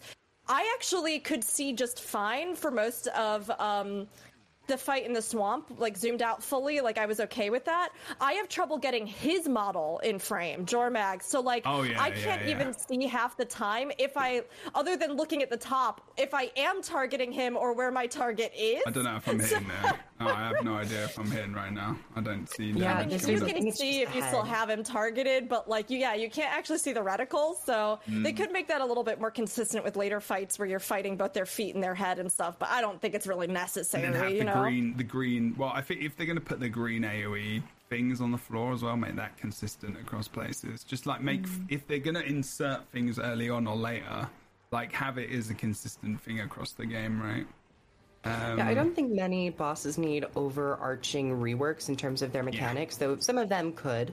I think in general, it just comes down to the power creep of early game, and just overall bosses needing to have a bit more health, or looking at how you downscale players in general, or if like you don't have a system of downscaling and it's something more akin to other MMOs that we see, like ESO, WoW, where it's a dynamic scaling range where it doesn't really matter your level. That's always nice, but it could be a bit too complicated, and I think just addressing the health pools would be a much simpler, early more game. direct These bosses, oh my god, Crave, do you remember?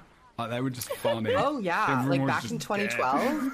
Everyone's like, I don't know what I'm doing. And they're like, it would fail. It never ever fails anymore, but... No, it was funny. Like, it was just like everyone, like, especially this boss specifically, it was just like, wow, everyone is dead.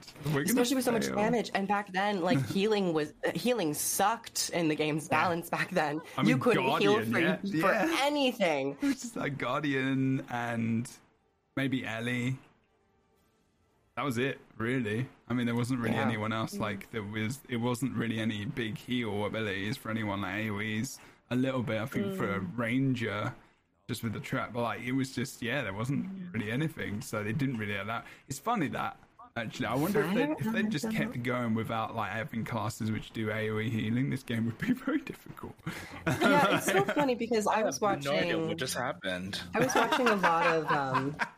Oh, Glenn's like, I don't. Enjoyed Glenn. I was throwing my daggers and feeling fabulous. That's so good. That's really what it's all about. That was the truth of new player experience. Well, that's the thing. Isn't that the thing, though? Isn't that the point, though? Like, in that there experience, is a slight magic to it. There is that experience. That's important and valid to point out, though, that Glenn just had no idea what the hell was going on. Like, actually didn't know what was happening, and many people do. Melee. I was dying, and then like you said about escorting the golems, I'm like, okay, but then do I get rid of the spikes? Does that affect them? Do I have to kill these like champion monsters? Like the choice, I like the choice, but I'm like, wait, what am I supposed to do? So I just was helping other people kill things. I'm like, okay, hopefully this is helping.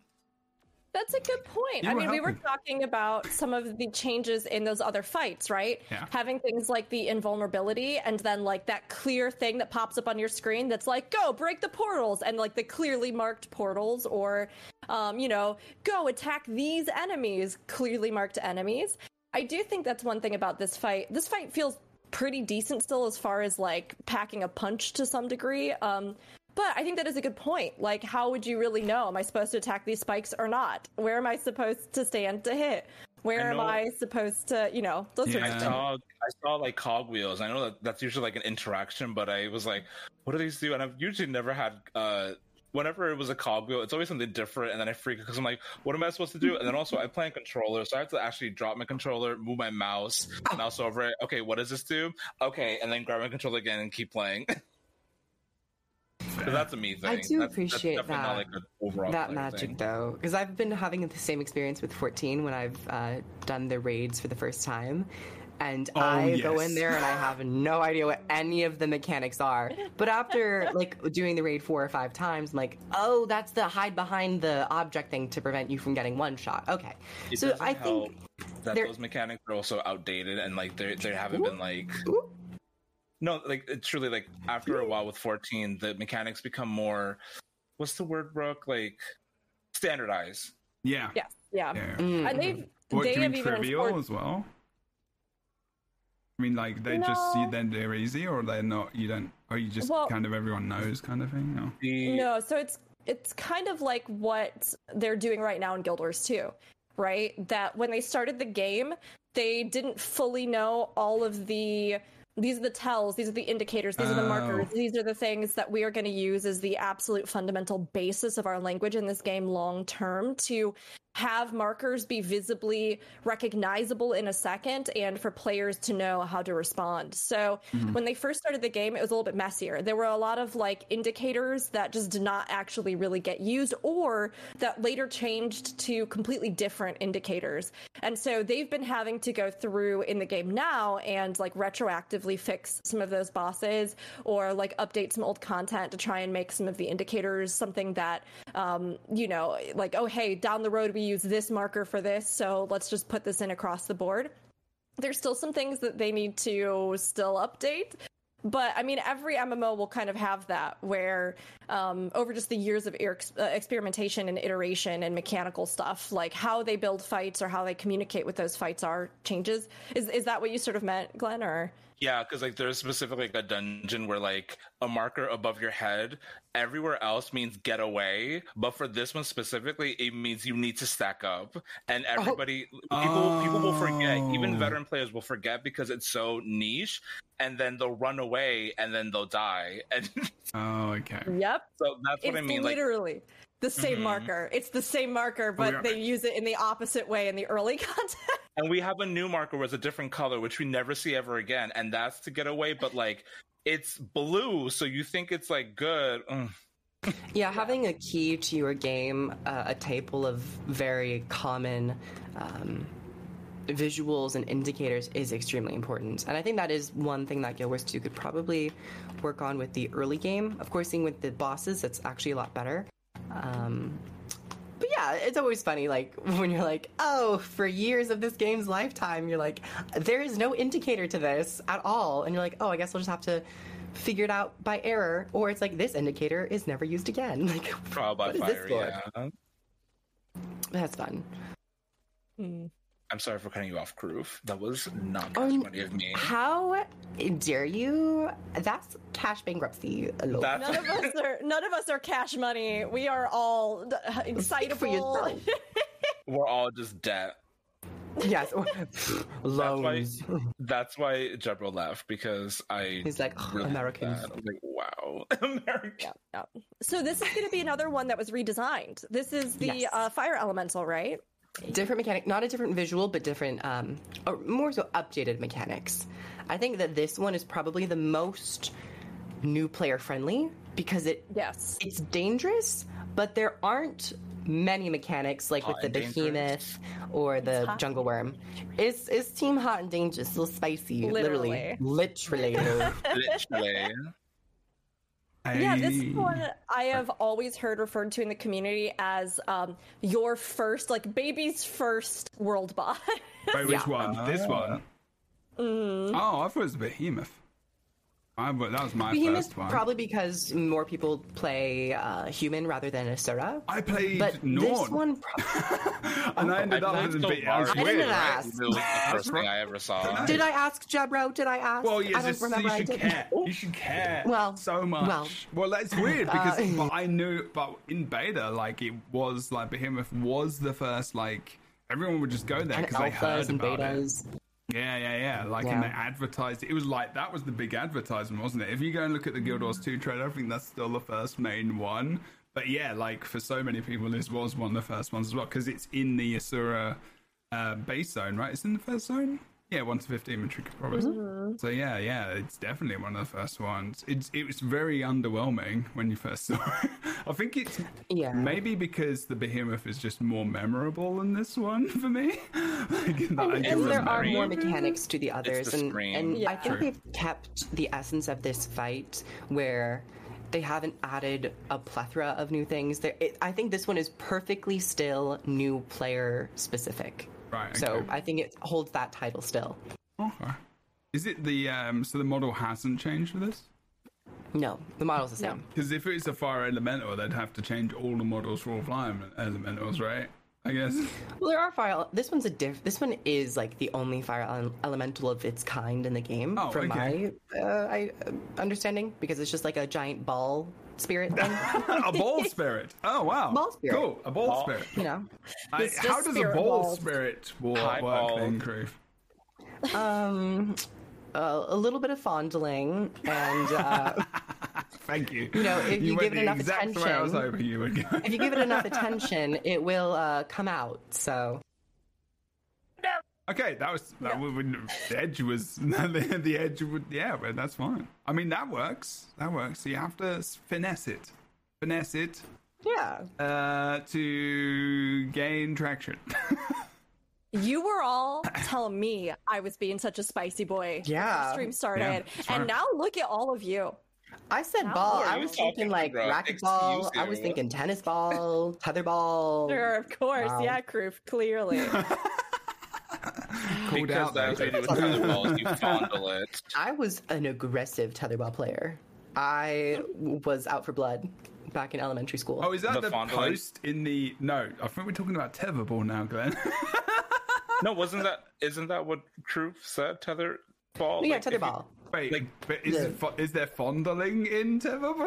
No, because that's what Crew was saying. You fondle, so I'm assuming. Okay, so you fondle it to like increase the acceleration. You just slap the big ball around the pole. And then when you slap it, then that's when like it fully a knockout. That game is way more erotic than I gave it credit for. But here we are. I mean, some people just like slapping balls. They find it enjoyable and fun. I'm just saying. Yeah, that's not yuck. Someone's young. Based around those sorts of things. So that's so throwing true. It, tossing it, catching it, talking it. You know, so true. We're on one. It didn't take. It took us almost 2 hours to get there. Honestly, I mean, we've like it took us a while. Normally, it's a lot earlier. Honestly, I'm genuinely proud of us. I'm proud of us. Yeah, I didn't even know. What, I was like, what happened today? Because as a new player, yeah. How do you feel about the mention of anyway? Okay, so I mean, what else are we supposed to do during this pre-event? This is a 10-minute pre-event. This is true. I'll just maybe the one thing is like the pre-events could have been shortened a little bit. What do we have to do for this one? You escort a gun. Oh god. I fell down and now I'm killing oozes. Oh, these are the... no. There's toxic oozes down here. I could have killed these for my hope. Oh, I can tell you one thing. I'm literally finished hope, but I haven't put it in the forge yet. So I'm doing that on stream this weekend, probably. Nice. So it's, that if you haven't done Gen 2 legendaries, they're the gold. I love PvP in this game, even though it's pretty bad at the moment. But I've been playing the game. I feel like I'm back at launch. Like it's those fun experiences where you're just like getting these brand new experiences of the game again. Like, oh my god, please, if you haven't done Gen 2, do the achievements. Just do the achievements. Don't. And when you get to the crafting the things, do it slowly, whenever. But damn, like the amount of story and stuff, like it was proper immersive. It was wicked. In fact, I've never had that journey to create a weapon before. It's so good, and I completely understand how there's no way they could have replicated that again and again and again, because it is so long and there is so much timely to manner. it. Oh, there's no way, Criff. There is no way they could do that. They would have needed their team to be on that permanently. Yeah. Like there is no possible way. And I respect. I think at the time people were so disappointed and there was a little bit of rage and whatever. But when you've done it, you understand. You're just like, no, because it took a long time to do this, let alone flipping, create it. Because you're going back into so much of the old game as well. And you're getting so many different currencies together. You're constructing these guns. You're proving to this person that you can, craft things so that they give you plans to do more. You create concoctions. You feel like an alchemist when you're creating Hope as well, which is a pistol. It's so good. So good. Try and do it. I'm going to finish that this week. Then I've got pistol, then a shield time. Yeah. So with legendaries, are you able to just pick whichever you want to do? Like, you don't have to like a Gen 1. You don't have to do the one that's... Yeah, no. You can do whatever. As long as you've got access to... Like, you can't do the half... You can't do Gen 2 if you don't have half ones. You can't do Orin if you don't have the expansion. So the what, because you need to go there and do the story for specific parts. Okay. The gen portion of the name just refers to like Generation 1 is just like the first batch that came out. So kind of like how in 14 you might say like Heaven Sword relic weapons. That's just what they mean, as opposed to it being something like you have to literally make every generation to make the next generation. They're all just independent, and you can make them for each portion of the. They're like cars. You can buy the 2006 model or the 2023 model. If I knew anything about cars, that'd be helpful. But thank you. I mean, ditto. That's all I know. That's the extent of my knowledge. Gen 2 is more of a specific journey compared to the others. So, but they did bring in that you can craft precursors now for the Gen 1 weapons.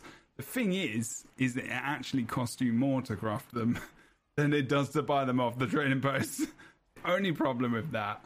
But also you go for a little journey, I guess, of getting things together. I don't know what the Gen 1 precursor crafting, if the achievements are good or whatever, but it's probably worth paying the extra 20-30 gold just to have that done. I feel like that's been my initial experience with crafting. It feels like a lot of things I'm like, oh, let me try crafting this, ends up just being cheaper on the post. Like, sometimes.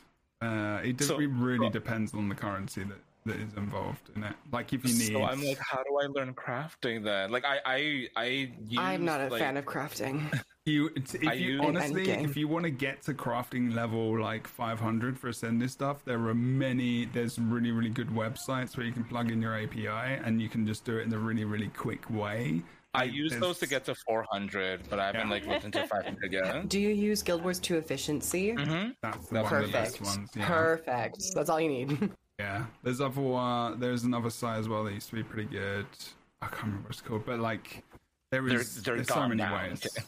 Yeah, they're really outdated. Just outdated. Yeah. I tried using it. I ended up using it like years later. It was very outdated. I think we're probably talking about the same one. Yeah. Yeah, certain things were no longer in the game, and then I had to go down a specific path and then I was like, people told me that you could use Guild Wars 2 efficiency and it's all up to date. And I was like, oh, well, I'm already at 500, so, No. Guild Wars 2 efficiency is good for most of that stuff.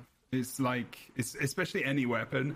And when you look at the one thing I really love about that is like when you use your own materials and you're like, and you don't, and then you switch that button on, you're like, use your own materials, and like, yeah, I've saved myself like 1,000 gold, and I can actually make this. Like, I found out that Juggernaut's going to not Juggernaut, Prophecies, Flame Seeker Prophecy Shield is going to cost me like 500 gold to craft. I was like, yeah, I'm getting that one because that's cheaper.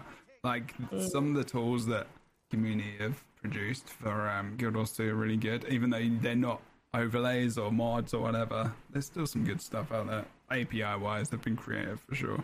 So if you ever need to craft anything, anyone, we're talking about, we're off topic, but we're creating conversation.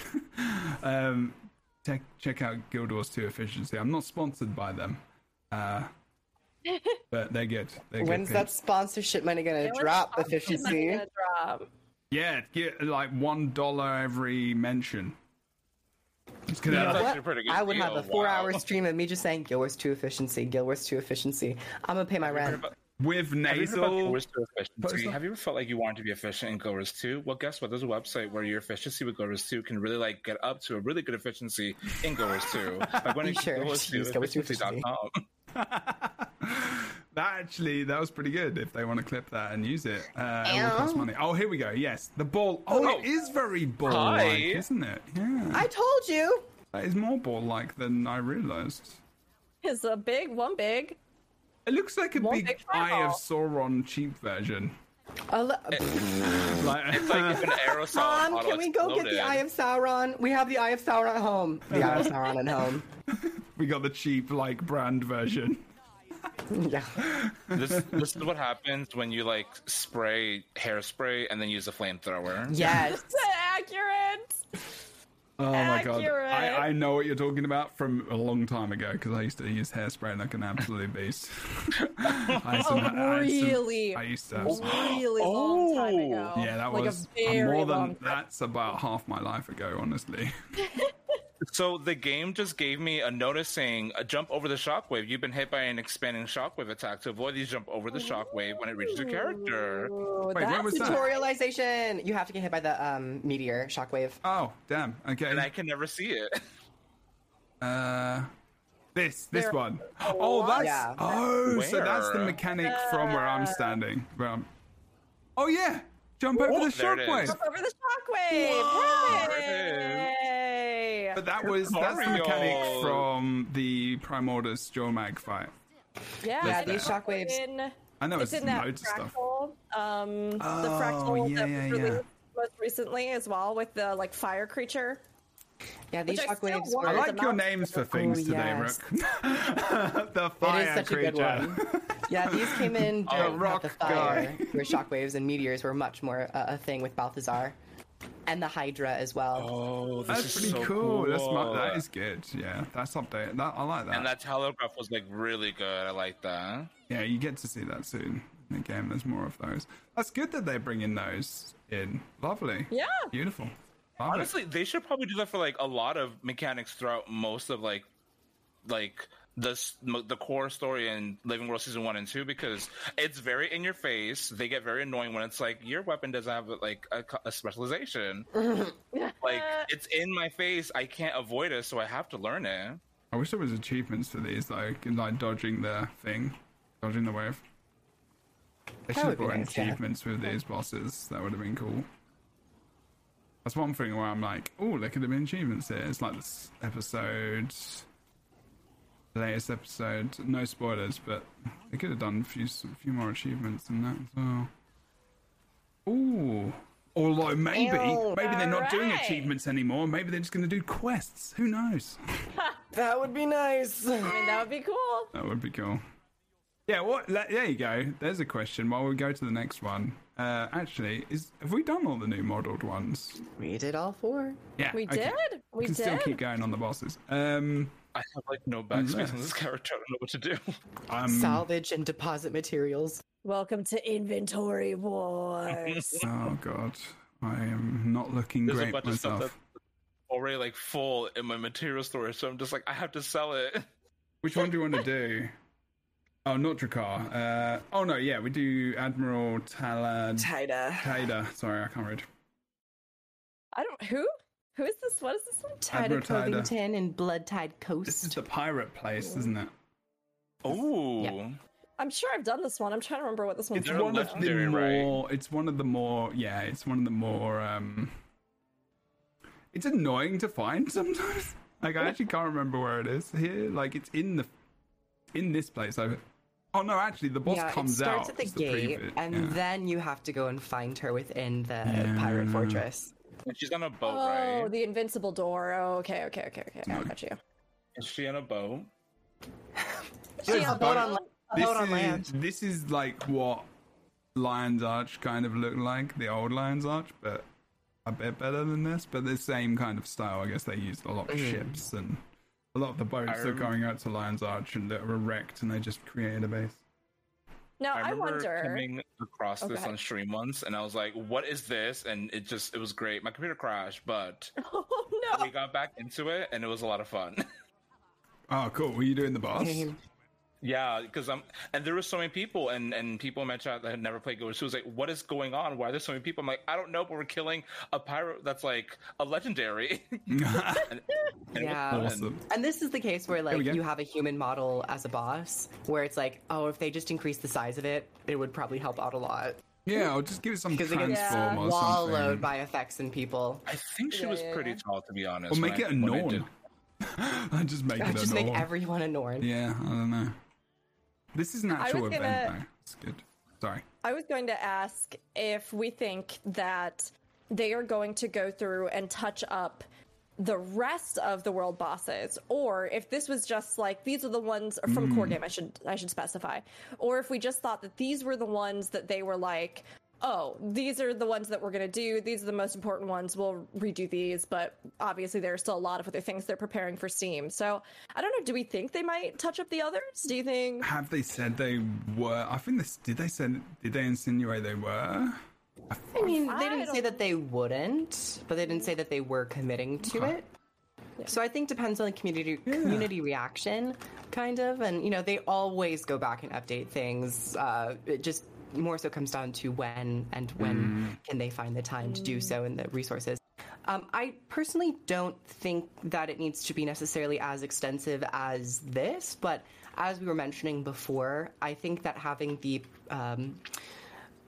the health disparity, because when you go from the starting bosses, you're like, oh, that was a fight that I felt like I was spending time in, to higher level fights, and you're like, well, I just killed that in 2 minutes. I was like, so I think that it should just overall feel more akin to the duration of these, you know, more modern fights. I like this, but this event is actually pretty cool because you have to get the bombs from over here, which I can't interact with apparently, and take them over to the gate and destroy the wall. Can you actually kill the door as well without it? I can't remember. I'm going to try using Siege Turtle, because I don't know. I wonder if you can use Siege Turtle on this gate. That is a good idea, actually. But yeah, other than, like, updates, there is one aspect where I would want them to actually put in a new world boss. Okay. And this would be for the Char starting area. Because each race has a world boss in their starting area except the Char. Yeah. And I think with the idea of the ghosts, the harpies, or like the Flame Legion / the bandits, I think it could maybe be interesting to have a Char world boss for the Char starting zone. That's true. They do actually need that. I actually do. Yeah. I love that idea. And they could even foreshadow some of the stuff if they wanted to, with the Primordius Jormag kind of division. If we wanted to get something there with a little bit of a Primordius moment, or you know, or have something even with like the different Char factions and information on that, would be a really good idea actually, because you're right, that is one of the only starting races that doesn't have one kind of in their zone that gives a little bit of extra connotation, because like all of the other world bosses, I think, illustrate something about that race of people and or the struggles that they have been up against, or in the case of the Asura, right, I think almost the technology, the trepidation of their own technology, and like the fact that they themselves, you know, oftentimes lose control or don't know where to draw those lines with science and experimentation. You see like the Jormag struggle with the Norn. You see the long-term struggle with the Centaur for humans. So I do feel like there could be something interesting, or even something with Ascalon and giving a little bit of that. Well, because we have that in the Char starting zone, or the starting instance, you have that construct that is so cinematic and so elegantly crafted. And I'm like, I honestly wouldn't mind if they just reused that fight, but put it in a different location, because there's like the top right portion of the Char starting zone that is like riddled with ghosts, and there's this kind of like half arena that's gated behind, and you can't really go over it unless you have a mount. So I'm like, there are locales within the first Char map where I'm like, oh, you could actually just have like a giant ghost boss there that you just have to fight. I think they would fit pretty well, just because they're huge, because it's such a big theme for the map. as well, and I think honestly. meta events and world bosses in general, that idea of telling the map's story, because heart quests, they have story, but they're often disjointed and more localized to that area, where modern Guild Wars 2 meta events tell a really beautiful narrative at times, and having that reflected in early game, you know, that's something that really grips people in the current zones. I'm getting annoyed that I can't pick up more than one barrel.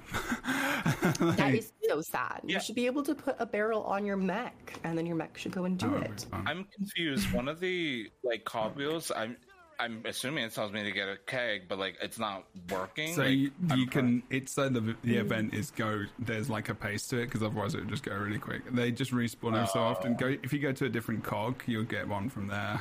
You should be able to. Yeah. So like one location runs out of powder kegs, and they have to respawn after a certain amount of time. Like get restocked or something. I wonder if they yeah, can like just take that icon off until it does respawn. Maybe. Yeah. that would be cool. It's a bit So annoying, I'm like yeah. sitting here not thinking that my button is like broken. It's not working. Yeah, I was like, am I clicking the wrong thing? And I forgot about that. There's a lot of people here, though.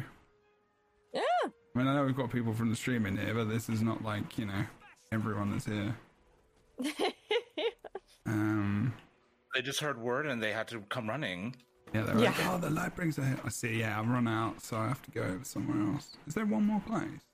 Oh, there's only two. Oh, no, there's one place up here. There we go. Whee. All the emotions. Actually, if you go to all more, it looks like you can just kind of start to respawn pretty nicely. Forget that you can mount as well during this. That's the problem, right? Because you can mount between, so they probably like timed it so that you're just running, or you've got swiftness, so you would be okay. But mounting is like, oh, you're a little bit quicker now, so. Especially when you pick it up, mount, leap over to the door, mount up, leap back. It's like you cut down so much time. That's true. For the longest time, I thought if you mounted, you would lose the item. I don't know why. That's just. Oh, I still think That makes sense. That's fair. I thought that too. Yeah. I still think that sometimes, and I forget. Like I'm literally doing it now. Although I think I'm just role playing. Mount, I'm like, what?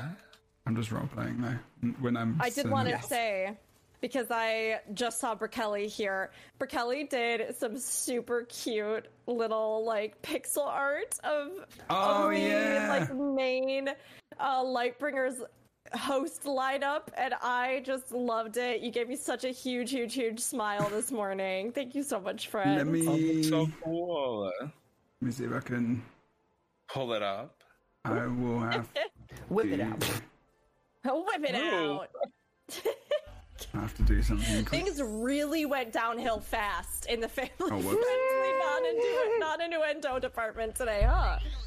I mean, now I just kind of think it's normal. I just wanted to see pixels, and y'all are talking about whipping. Well, that's normally Rook who's talking about the whip. That's their choice of weapon to be inserted in the game.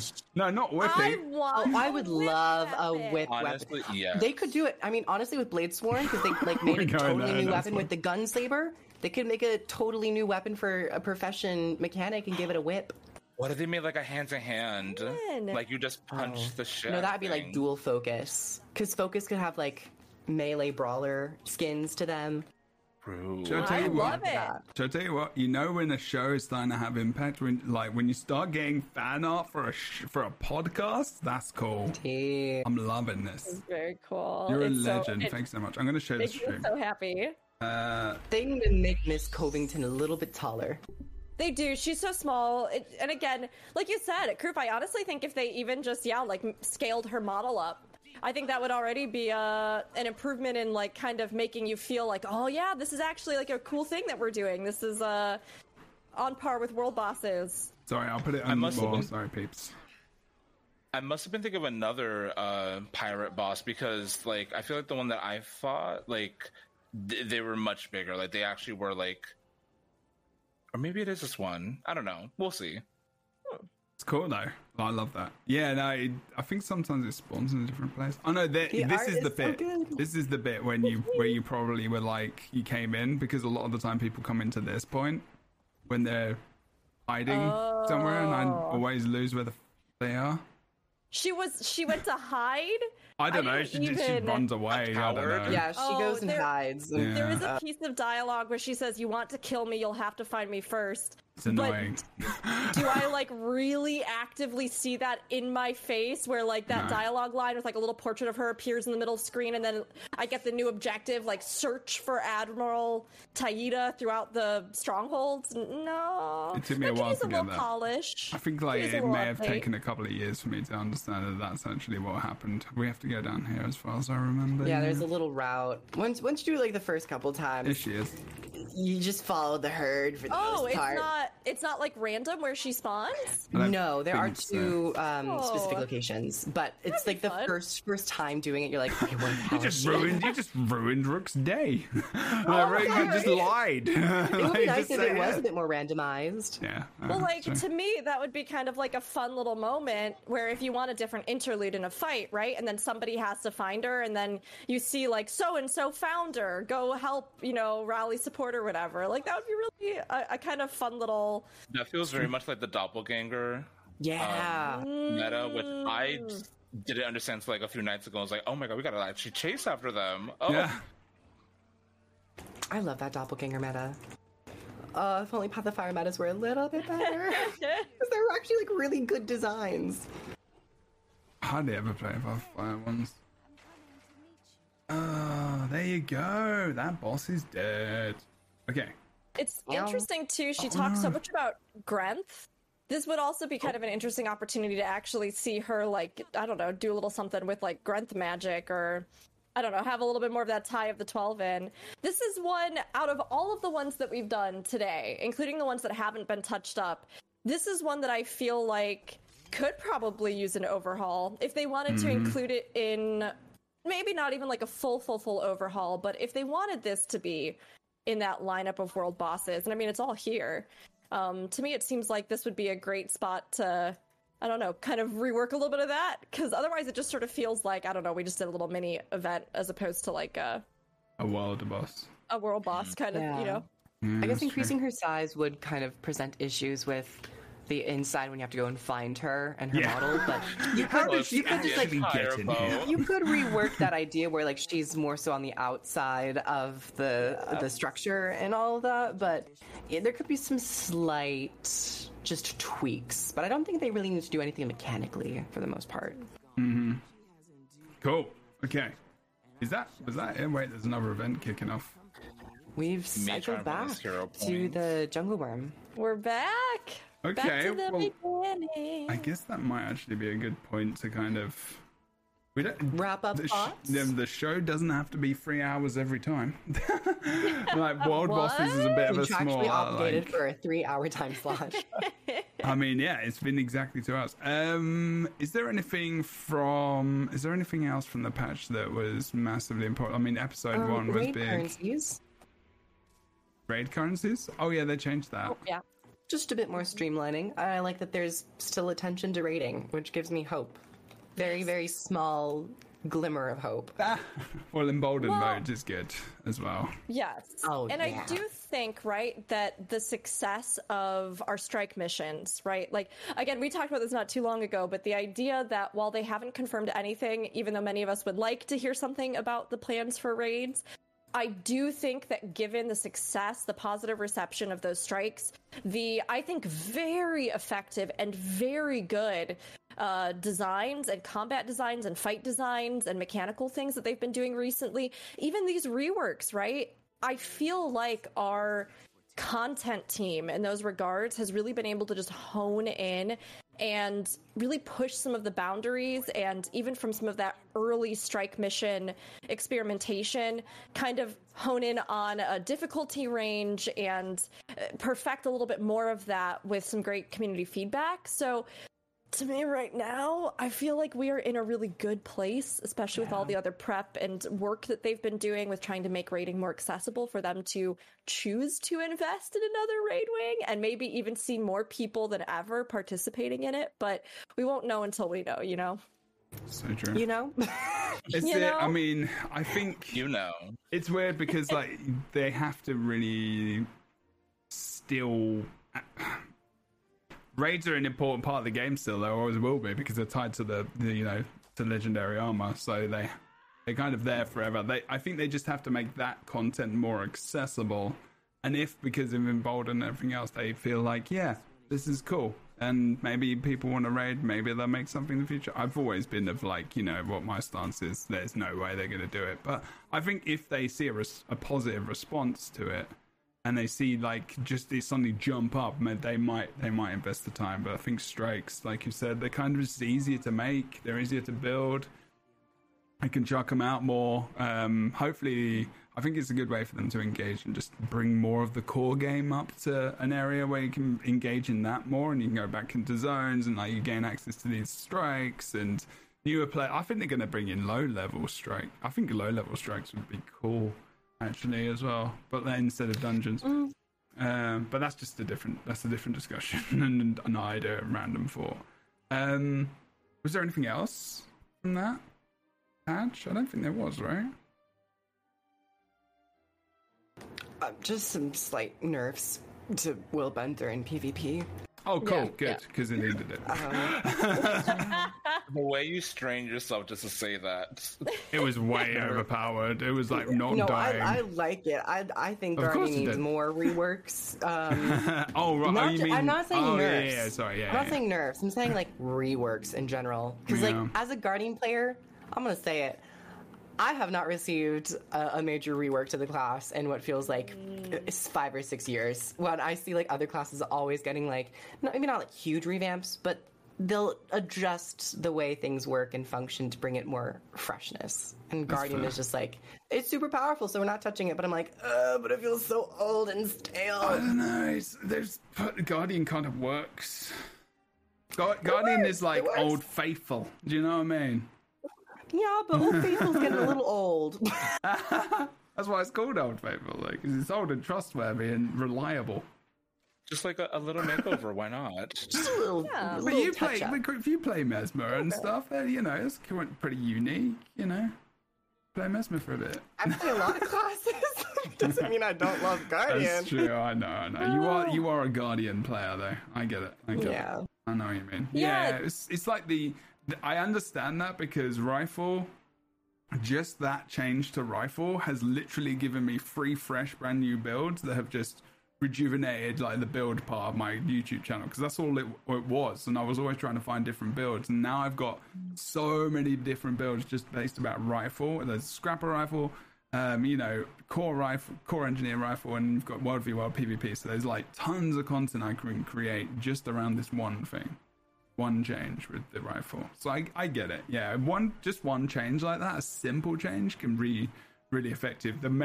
Should I tell you what the big change that I can remember the most about Guardian, and this happened maybe 2014, the staff projectile on the one ability, when it would change from the loot stick, because it was a loot stick. So basically the one ability on Guardian on staff was just you doing this, and then it was just like this conal AoE that just came out, and in World v World, people would just have this stick, and they'd just be doing that. And I just hit one, like get that loot. That was just called the loot stick. And in anything you did, which is funny. And then they changed it to this projectile, which you could... That was, I think, in 2017. Because they didn't even change it. Oh, okay. It wasn't. They kept the cone, but they reduced the range to 300. So staff became a melee weapon that had all their other abilities max range. So it was a weird design. It was not great. And then they eventually changed it into projectile, which was so much better. Yeah. That's fun. Okay. Yeah, that was all. But I think honestly, it's funny because we were going, was that all that came with the patch? But I mean, a lot of stuff came with this patch, including all of the actual new episode and content from that. I haven't had a chance to play through that yet, but from just the world boss stuff that we did today, I honestly adore these changes. I think it feels even more needed now that I've experienced them, right? Because you kind of get used to the way things are. And of course, I was really excited when I heard that they were updating these, but I also, have really fond memories of doing them. But having now gone through and played them, I'm like, oh, yes, yeah, no, absolutely. Yes, this is going to be such a better experience for players. It really does feel like there's a little more to dig into with them. I do think my favorite is still probably the Shaman. But it is that kind was of a fantastic difficult. model. That was a cool model. I would like to have more of those models for me to play with. Honestly, I really want to role play as like one of like Prime Mortis's or like anyone's flipping like, you know, minion. You see, you know, when the Sylvari got taken over, like, you know, when some of the Sylvari were unsure about themselves and stuff, at that point in time during Heart of Thorns, I was like, I want a skin so that I can be one of Mordremoth's like minions. You know what I mean? Like that change would have been so cool if you could have reskinned and just like, you know, I'd love that. Character customization updates. Yeah, well, that's right. Oh, damn, we didn't even talk about that last time. We did a podcast about stuff we want to change, and like that's not even something we talked about. Oh my god, we always miss stuff. But there's so much to talk about. We could add it. I mean, there are so many things. I even think there's something to be said about them adding various like relevant story or collection outfits, right, that allow you to kind of play like that. Like when you hit that story beat as a Sylvari, you could choose to get the like, you know, corrupted Sylvari outfit or cosmetic that would like change how you look and have that for your Sylvari characters. Or when you become officially Orion's champion and you see what all the other champions are like, getting some kind of cosmetic that makes you look just as magically altered as like the other champions. Those sorts of things I think they could definitely add in to enhance for cosmetics. But yeah, with just these world bosses and things, I think these redesigns are really cool. And I saw in chat the mention as well of the fractal instability changes, which I have not had a chance to try yet. I don't know. Yeah. Chill out. Yeah, that's good. Oh, you mean switch between? Yeah. At the moment, so yeah. I mean, that's definitely a change that a lot of games could do. Honestly, I think that's just not calling them male, female, and just being like based on shape and body features specifically, I suppose. Like, and not having that. I think that's body type 1, body type 2. Yeah, there are some games that do that. New World. I think New World. WoW is actually doing it. Oh, really?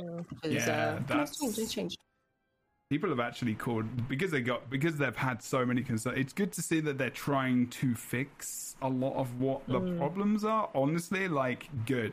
Fucking just start doing that shit. Get it going. It's about time.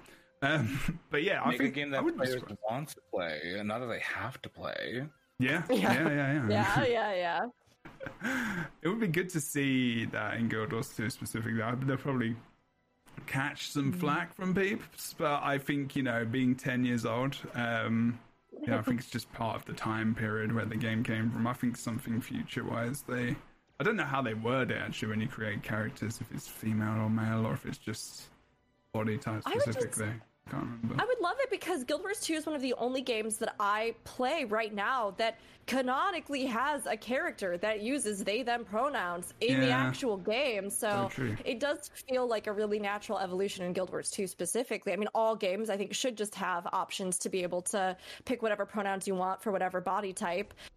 Even if you just like the aesthetic of whatever other body type more, right? I would love that. But yeah, especially in Guild Wars 2, it does feel like something that it is female, it just already would be so supported. Yeah, it's not even got like, you know, it could be body type there. They wouldn't have to have male, female. Although for Asura, it's, you know, if you are stuck in you know, the female maleness of the world, might need to update that for you, everyone. But like, if you're stuck there, that's everyone's journey. Then I guess with Asuras that would be hard to denote, I suppose. Not that I'm defending that's what that should be. But yeah, I definitely feel like that. I don't feel like these screens need to be updated. Anyway, sorry, I'm going on to another podcast here. I'm just interested in it. Always interested. It's been a big conversation on Twitter today as well, so it's very much in my head. Okay, cool. Sorry, I really like the character creation screens. I think they're so good. It's so good. I never really see it. It's very pretty. It's very pretty. I do love it so much because like it's just the artwork, and when you click on one race, there's just nothing like it. There's just nothing as good as this, really, when you create a character. I wish you had more aesthetics like that. Yeah, the transitions, so good. But then it's dated. You get to the character model with all of the artwork, and it feels a little bit better. When you get to that point, I'm just like, okay, yeah. I would like to see. It would be better if you showed them with end-game or legendary armor, but hey-ho. Anyway, sorry. I digress. Well, that is a really cool thing. We've seen a lot of other MMOs where, right, like you can toggle, you can see your like starter gear, or then you can see, you know, your legendary look that you'll get later, your class gear, Yeah, because these are just standard kind of... Speaking of class gear, Generation 2 legendary armor, next expansion, I would love some class gear. All right, we are on a totally different podcast. Yes. we don't know what to do when we have a 2-hour I know, we're like, this I seems have wrong. many Let's add subjects. more stuff. Well, actually, chat, because I've been completely ignoring you the whole time, like I normally do during the podcast. If you have any ideas or themes or topics you would like us to discuss, start throwing them out. I can note some plans down, but we're going to end pretty shortly. There is next week we're likely going to talk about episode 3. What I was thinking was as well, we could potentially play through it as we're doing it and react to things, or we can try and remember what was happening on. We can have footage from all of us as well, which is fine and works.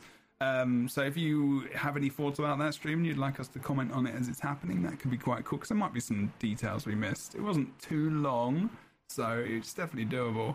But yeah, that's what we're going to do next week. We will start to talk about the End of Dragon story. I actually genuinely think it might be fun to play that as a group and do it. It could be interesting, but it's quite long, and it has been a while. Yes, I am losing the details of that, and there's definitely going to be some intricacies that I have forgotten. But yeah, let us know your thoughts, or even if you're live, watching on YouTube, listening in places where you might be able to comment. Maybe I'll see them, hopefully. But yeah, give us some information, give us some feedback. Also go down to the right-hand side, the bottom right-hand side, click like, okay? Comment and subscribe. Should have said that at the beginning. Apparently, if you do that, people actually do it. And that's actually a literal thing that I've started to do recently, and I've actually started to like videos more. So you have to say it, otherwise people won't do it. And don't forget to hit that bell notification, and now when another episode comes out. Yes. I need that. I need to get that sound effect, actually. I'm going to get Glenn to do like loads of intros to the channel, and then just be like, hit that button, hit that button. Hit that button. You have a timer set up to know that it's like, it's time to mention it. Yeah, the Glenn time. Because when you do it at the end, less people will actually do it. It's true. Yeah, I messed up because I don't get that far. Just edit. Oh yeah, I could just put this in the beginning. I'll do the intro again. Just fully cut. Is there anything anyone wanted to share today that they feel they weren't able to get out at all? And if so, now is the time to talk about it. If not, we're going to go. We're going to have a shorter one today. I've actually got to go and get some hiking boots so I'm going to go do that. I'm going to get some boots. I'm also going to go to Target and buy some cheese. So that's my day. A great night. It is, yeah. Work on my advocacy project. And also, thank you for the gifted subs. Oh, Pags. Very, very kind of you. Thank you. That's very much appreciated. Yes. The stream and podcast still going Friday, Saturday, Sunday. If you want to support, would massively appreciate subs, donations, all the things go to the stream. They go to me, paying all the rents, all the things. I'm a student, twitch.tv/JebruUnity. Join us every week. It's also on anchor.fm/JebruUnity, as well as Spotify. You can look up the Lightbringers podcast and you'll be able to find it straight away. You can also watch the videos on Spotify as well, which is very, very awesome. That feature came in about 6 months ago. You can watch it on your phone. You can look at our faces and actually witness all the action today because we were doing boss killing things. Okay. Rookery, tell us what you do, where you do it, and do you like an afternoon sandwich? And if you do, what is it? Okay, hey everybody, I'm Rookery. You can find me at twitch.tv Rookery, so ROOKURI. You can also find me on YouTube at Rookery, and you can find me on Twitter at Rookery_ and Instagram just at Rookery. Do I like an afternoon sandwich? Yes. What kind? Lately, I've just been doing a lot of, is it like peanut butter and honey? Don't know why. Wait, peanut butter and what? peanut butter and honey. Sweet. You can Yeah, put, nice. like you can slice Yeah. some banana Very and put it in there sweet. too if you want. Ooh, I know. Yeah. True. But I normally really like sandwiches that have like Italian like sausage, salami, anything like that on them. Slap a bunch of cheese on there, put some oil, put some herbs, and I'm there for it. That's usually my go-to. Oil in your sandwiches. Your face just took me on a journey. Now I'm hungry. Ooh, my mouth is getting a little wet. Oh God. I'll talk sandwich to you more, crew. Fine, this is Ooh, what's in it. ooh, talk sandwich to me. Podcast, I did not agree to guest star in this type of Yeah, I was not aware that this would be very unchristian. So, Hey, you can be Jehovah wouldn't Christian be and happy interested right in now. sandwiches. I mean, it's fine. Chorizo. Okay, don't cheat. It's not your turn yet. Glenn, tell us what you do, where you do it, and thank you for joining us. Very late notice today. Very much. yes, oh my God, appreciated. thank you so much for having me. My name is Glenn Angel. I am a Dominican non-binary creator here. You can find me at Glenn Angel, also spelled Glenn Angel, GLENNANGEL on YouTube and on Twitch. And also you can find me on TikTok and Twitter at Hello Glenn Angel. I love MMOs, and I'm so happy that Rook wrangled me into this wonderful community, because it's been so great, so loving, so exciting, and like we're doing things. But yes, and my pronouns are he, they, she, in any order.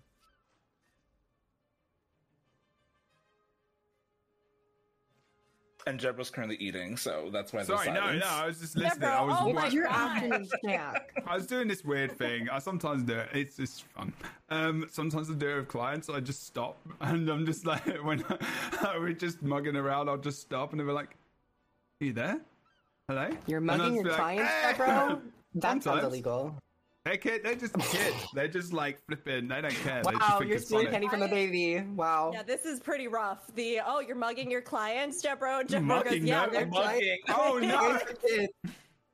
Wow, It you're also- robbing kids. Wow. If when you counsel children, they just play like they try and do the funniest and most random practical jokes, and they bring apps and stuff, and it's just like it becomes a. Yeah, I've had some pretty hilarious things happen. And in games as well, they troll you sometimes. I'm just like, man, this is truly therapy right now. It I'm doesn't getting help to that see as what soon you're as like. you were like, it doesn't help that as you were talking about like, are you there? My computer actually lagged, so I'm like, did I just lose my connection? Oh my god. Sorry. Crave, tell us what you do, where you do it, and the sandwich. Oh no, wait. I Glenn, you know. didn't do the Glenn didn't sandwich. answer. I'm so sorry. So, yes, I love an afternoon sandwich, but really, I love anything that I can just put into an air fryer and then put cheese on it. So, Can you put a sandwich in an air fryer? Honestly, sure, try it put up. anything crisp in it. an air fryer. the only limitation is your imagination. Mm-hmm. Thank you. I'm up with that on a pillow. On a pillow. Oh, Yeah. right, okay, sorry. I thought you said a fountain pen and a pillow, and I just didn't want to question it Yeah. because I know I misheard it. So Sometimes it's good to not question things when Griff's I involved. was like, you know what? This is so funny, Glenn. It's one of those things where it's like I don't want to ask an explanation. I'm You're just like, let's because I know I not. misheard it. That tickled me so much. Anyway. Should I do my outro now? Are you okay? You No. can. I mean, you can go anytime you want. It's up to you. Are you ready? Okay, bye. Do you want to do a little? Do you want to do a little Okay. countdown or anything? Or do you want me to No, do a sure. countdown? We're going to take two. Okay, take two. Snap. Hi everyone, I'm Kruth. I am a Guild Wars 2 content creator over on YouTube and here on Twitch. I have a couple of Guild Wars 2 videos in production and on the Patreon early, and it is in regards to Guardian balance design and / redesign. Overall thoughts. I know, really pulling that back from a few minutes ago. But I stream here on Twitch every day of the week, usually. Guild Wars 2. Mondays we do Final Fantasy 14. And catch me everywhere on the internet. Thank you all so much for being here, and thanks for inviting me again. I appreciate it. And my sandwich. Oh my god. You know what? I kind of vibe with a tuna fish sandwich.